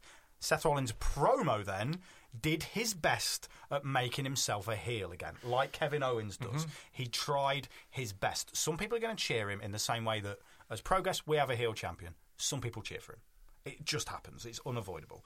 But we did get asked this question from William Paul, which is, when a popular heel comes back from injury, how do you get them to be booed again? And I do think that Raw promo is a big part of it. But if you've missed somebody, and WWE are pretty much acknowledging that not everyone likes Roman Reigns, for some people, Seth Rollins is the lesser of two evils. It's unavoidable. Again, I thought Rollins did a good job. I mean, I'd like to see at least one guy who's meant to be a heel, like Kevin Owens or Seth Rollins, come out when the crowd are cheering, going, "No, if you're cheering, I'm going home," and literally just go home. On an edition of Raw, just go home. I think Seth has done all he can, and not just because of on Raw, but at the Slammies as well. When he's out and then he comes back and it's this big moment. And at the Slammies, he's still healed. He was like, "Forget all you guys," was purposefully. I don't want Shades of Grey, but Shades of Grey are unfortunately... These aren't deliberate Shades of Grey. No, These aren't Vince Russo written Shades of Grey. These are unavoidable Shades of Grey because some wrestling fans like another wrestler more than another one. Yeah. It's hard to do. It's hard to get the I balance. do feel like this is being addressed at me because It I is, know mate. that I'm going to... Because you messaged me at 1 a.m. last night, angry about I was it. furious. I'm going to channel the spirit of Rockstar Spud and say there is too much grey. If you're going to bring Seth Rollins back and immediately turn it, and I completely agree, he did a great job of trying to get himself back over. I know he's meant to be at the top of the card. I know the reason he started doing. We all know the reason why he started doing the pedigree. That will then be played off further down the line. I hope that story hasn't finished out either. But for me, if you're going to bring him back, just let him do a couple of weeks. Let him do one program. Let him go into the pay-per-view as a babyface. Then do it. The next night, don't give us two polarizing characters who are in the main event where now I don't want to watch that pay-per-view because the main event to me doesn't have any value because what I'm looking at is two grey characters. I don't know what I'm... I was going to say, because what we don't benefit from is the greyness around Roman, and that makes it really hard. If if Roman was a heel and Seth could run down and he helped Roman get the win, that would get him booed. Mm-hmm. If AJ was about to beat Roman and Seth has his big run in and gets Roman the belt, the crowd would they'd at least be confused because they'd be like, "Oh, Seth's here. We all love to boo Roman winning the belt. What do we do now if Seth's just made that happen?" I'm interested to see what Trent has to say about this. The automatic reaction, if anyone comes in and beats up someone who's being booed, is they're going to be cheered. Exactly. Right. So, once again, we know the WWE is amazing. At some point, it's just going to pay off, and we're going to look at this podcast and go, I can't believe we even whinged. Yeah. What a wonderfully booked angle that was. Yeah. But at the moment, we've got to talk about it for what it is. If that's his comeback and it's that peak, the crowd was so sad because AJ Styles didn't win. Yeah. Right? Mm-hmm. They were all sad. There was 8 girls cheering for Roman Reigns, right? And you. And me. And then, and then you send in the guy who I haven't seen for ages, who they have missed perfectly, as you say. So there's emotion for his injury. Like, that's become a real thing now. He's not just a bad guy. He's a real human being who got hurt. That gains emotion. And we'll bring him in and we'll have him do the pedigree that we haven't seen for ages on the heel champ. Let's face facts. He's the heel champ. I think that's the main thing is they're just still trying to twist him into the one that looks the most obvious, I suppose. You're going to get cheers, okay? So then you come out on Raw as the first thing on Raw. So everyone's been G'd up or whatever from the MCs, like we were saying, and then his amazing music hits and Seth Rollins walks out and as soon he looks amazing. Like, God, he's got the hardest job in the world to now talk to people and make them hate him. Like 15,000, 20,000 people the night before think you're the best thing since sliced bread. Everyone watching at home is like, yes, he's back. Now you've got another 15,000, 20,000 people in a live venue that are going, oh God, he's come out first as well. I can't wait to hear what he's got to say. Oh, he thinks we're mugs. Yeah. Brilliant. He doesn't want us to cheer him, but we really do, because we really think he's quite good. I think the cards are stacked so far against you as a performer to try and then switch it all round. It's very interesting. We're all talking about this at different levels as well. You're talking about as the performer who has been given an incredibly difficult job. I'm talking about maybe a writer who's gone, actually, no, we need him back as a heel. Yeah. And do you know what? Trent raised a really, really valid point. We are all wrestling fans, and the fact that we're discussing this and we are getting animated and we're getting into it is brilliant. That's why we love wrestling, because it's entertainment. At the end of the day, it's evoking a reaction. We're discussing it. Yeah. That's brilliant.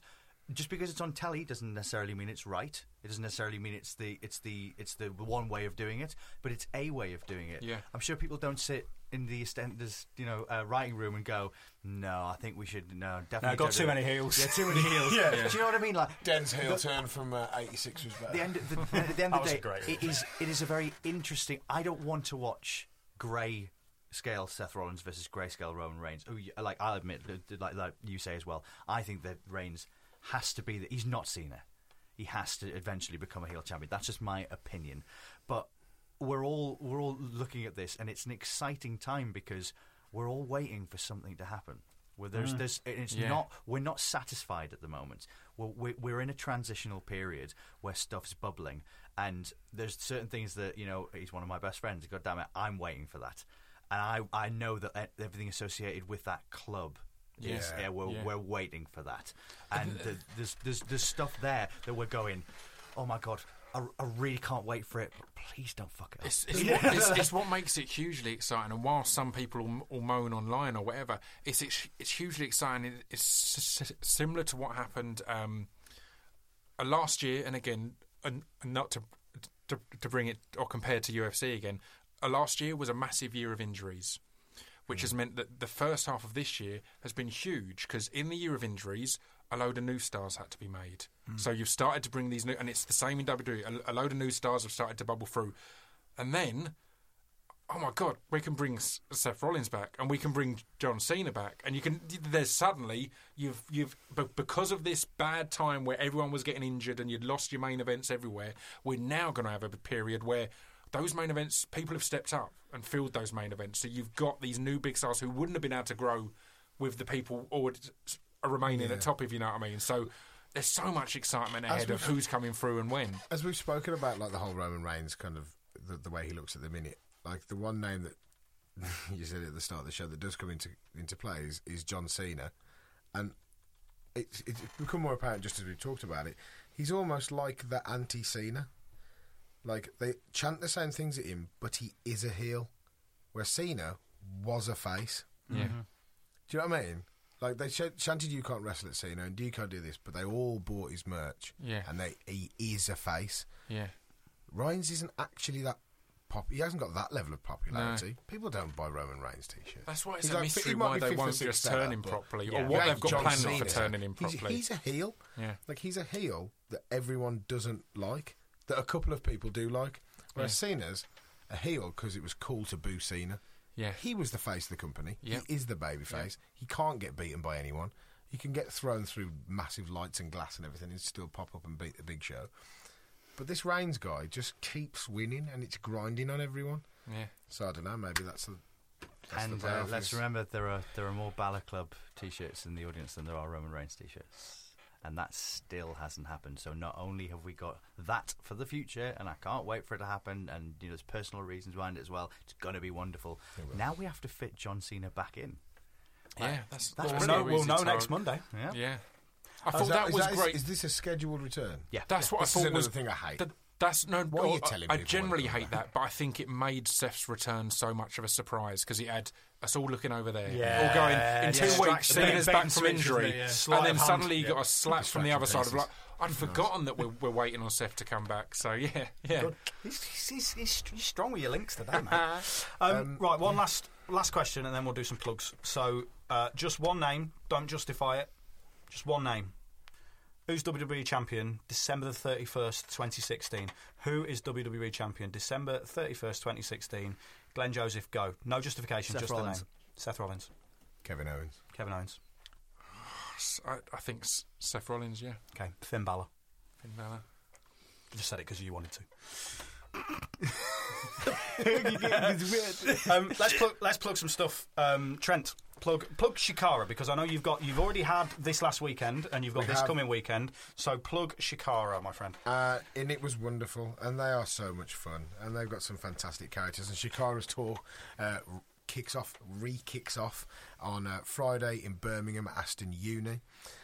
We then move on to Manchester on the Saturday at the. Hello. The Union in Manchester, which is a lovely venue. That show will obviously feature the last ever singles match of the legend that is Johnny Kidd, which, by the way, wrestled for Austin Progress recently. You have to see this match. Go out of your way. Jack Gallagher against Johnny Kidd is one of my favourite matches I've ever watched. Yeah, and I love the fact that when Johnny Kidd was backstage. Seeing proper rough, tough. We know all the lads are like who work for us. There's a proper camaraderie. Seeing everyone when he came backstage, going, "Hello, Mr. Kidd, how are you?" is one of the coolest things. Yeah, sheer adoration. He's an absolute, one of the genuine last of the dying breed.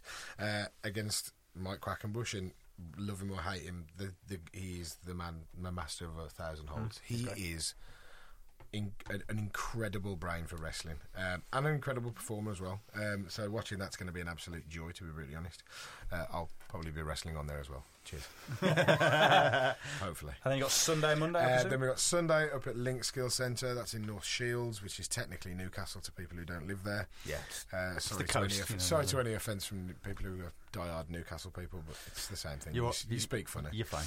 And then we're going to move up on to Monday to finish it all off at St Luke's in Glasgow. And you should definitely come because if you live around that area, it's going to be a lot of fun. Where can people get tickets from? They can get them from shikarauk.bigcartel.com. Excellent. And they should hit that up. Glenn, yes. Plug some stuff. I'll tell you what. Plug what we're doing on Sunday. This is important before I plug anything personal, because Trent's still amazed that I have a country record. So, but we're just out of stock now. It's something else, that is. So myself and Mr. Smallman will be having the Progcast now. A lot of people listening to this will already be coming to the Super Strong Style 16 Weekender, which is next Sunday and Monday. It's at the coming Olympic Sunday. Ballroom. Well, no, I don't know. People get next and that. Anyway, carry on. It's in a few days. Yeah. This week. Next time you look at the calendar and it says Sunday, it's that one. It's then. By definition, I forgot what date it is. I should have said the date. It's the 29th and the 30th. There you go. That would be much easier. 29th and 30th of this month. And it's going to be incredible. It's completely sold out, but you can get return tickets on Twickets as they go up. All you need to do is go to progresswrestling.com. All of the information is there. But on the Sunday evening, available for only 6 of your fine English pounds, will be a live podcast. Now, if everybody remembers the podcast last year, it was an awful lot of fun because we had Drunk Eddie Dennis and we had Dave Mastiff and Rampage Brown talking about food and Dixie Carter, which was pretty incredible. Essentially, Glenn's been really, because this is a positive podcast, and you've been really, really nice and well behaved today. What's going to happen on Sunday is I'm going to have been awake for 48 hours because I've been gigging in Norway. And I have no chance to go to sleep before I have to get a plane back home, and then I have to host a whole day of wrestling and then do a podcast. Glenn will be drunk. Yeah, oh yeah. And That'll angry. Awful. So it will be, and it's essentially it's a glorified Q&A that we had great fun doing it last year. But we're doing it in the Electric Ballroom this year, which is even better because last time we went to the Holiday Inn, which was a lovely little venue, it's fantastic. So we'll be filming it for on demand. We'll be releasing it on audio on as a podcast because that's what we do. And yeah, we're going to. I'm gonna let rip. Yeah, progresswrestling.com. I've been nice today. Just so people know, progresswrestling.com/tickets for that. What's your both? I didn't ask you, Trent. Your Twitter, Trent. At Trent7, all one word. Glenn, your Twitter. Facebook page is Glenn Joseph Official. You can get me on Twitter at Glenn_Joseph.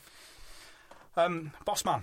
Yes. Head of Distraction Pieces Network. Yes. My governor. Right, I mean, first of all, I'm going to plug your podcast from last week because Will Ospreay was on it, and it was great. It was great, and how lovely was Will? I was concerned in advance because I've met him, but I know he's quite quiet. But he was so excited, and he talked loads and got emotional. It was a really good one. So I recommend that.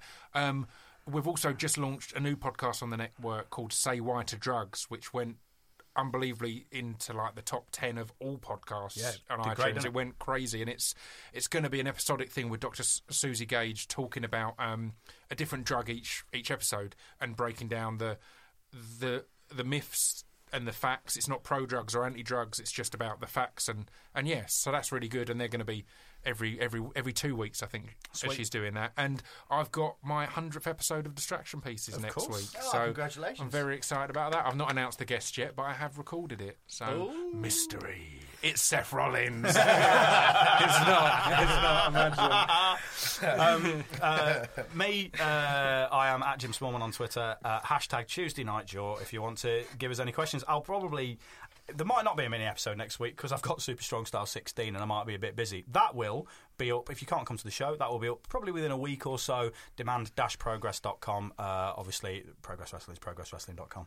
And my website is jimsmallman.com. I'm going to plug a show I'm doing. June the 27th, I'm recording my Edinburgh show from last year, My Girls, which I did something on Radio 4 about it last year. It's the best thing I've ever written. It's not really about wrestling, but there's one story about wrestling in it. But I'm super proud of the show, and I'm filming it for a DVD. And it's at the Backyard in Bethnal Green in London. Tickets are $5, and if you go to my website, jimsmallman.com, you'll see a link to My Girls. Click on that, and you'll be able to find that information. So that's June the 27th, which is ironically the day after a Progress show, because someone doesn't like travelling. I think you've done enough travelling, dear. Warren, I know you can't really talk because you're too far away from a microphone. But we're going to plug your music again. This is Bricks, yeah? This is Bricks.com. Thank you, mate. So check that out, because Warren's ace, and he's sat here for 9 hours listening to us rabbit on.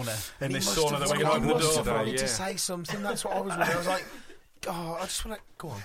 He's got a list of points from question 1. But anyway, listen, thank you for supporting this. Thank you for supporting the Distraction Pieces Network. Keep telling people about us, reviewing us on iTunes and all that jazz. And we'll see you for a big roundtable episode after the next pay-per-view. Cheers, guys. Thank you very much.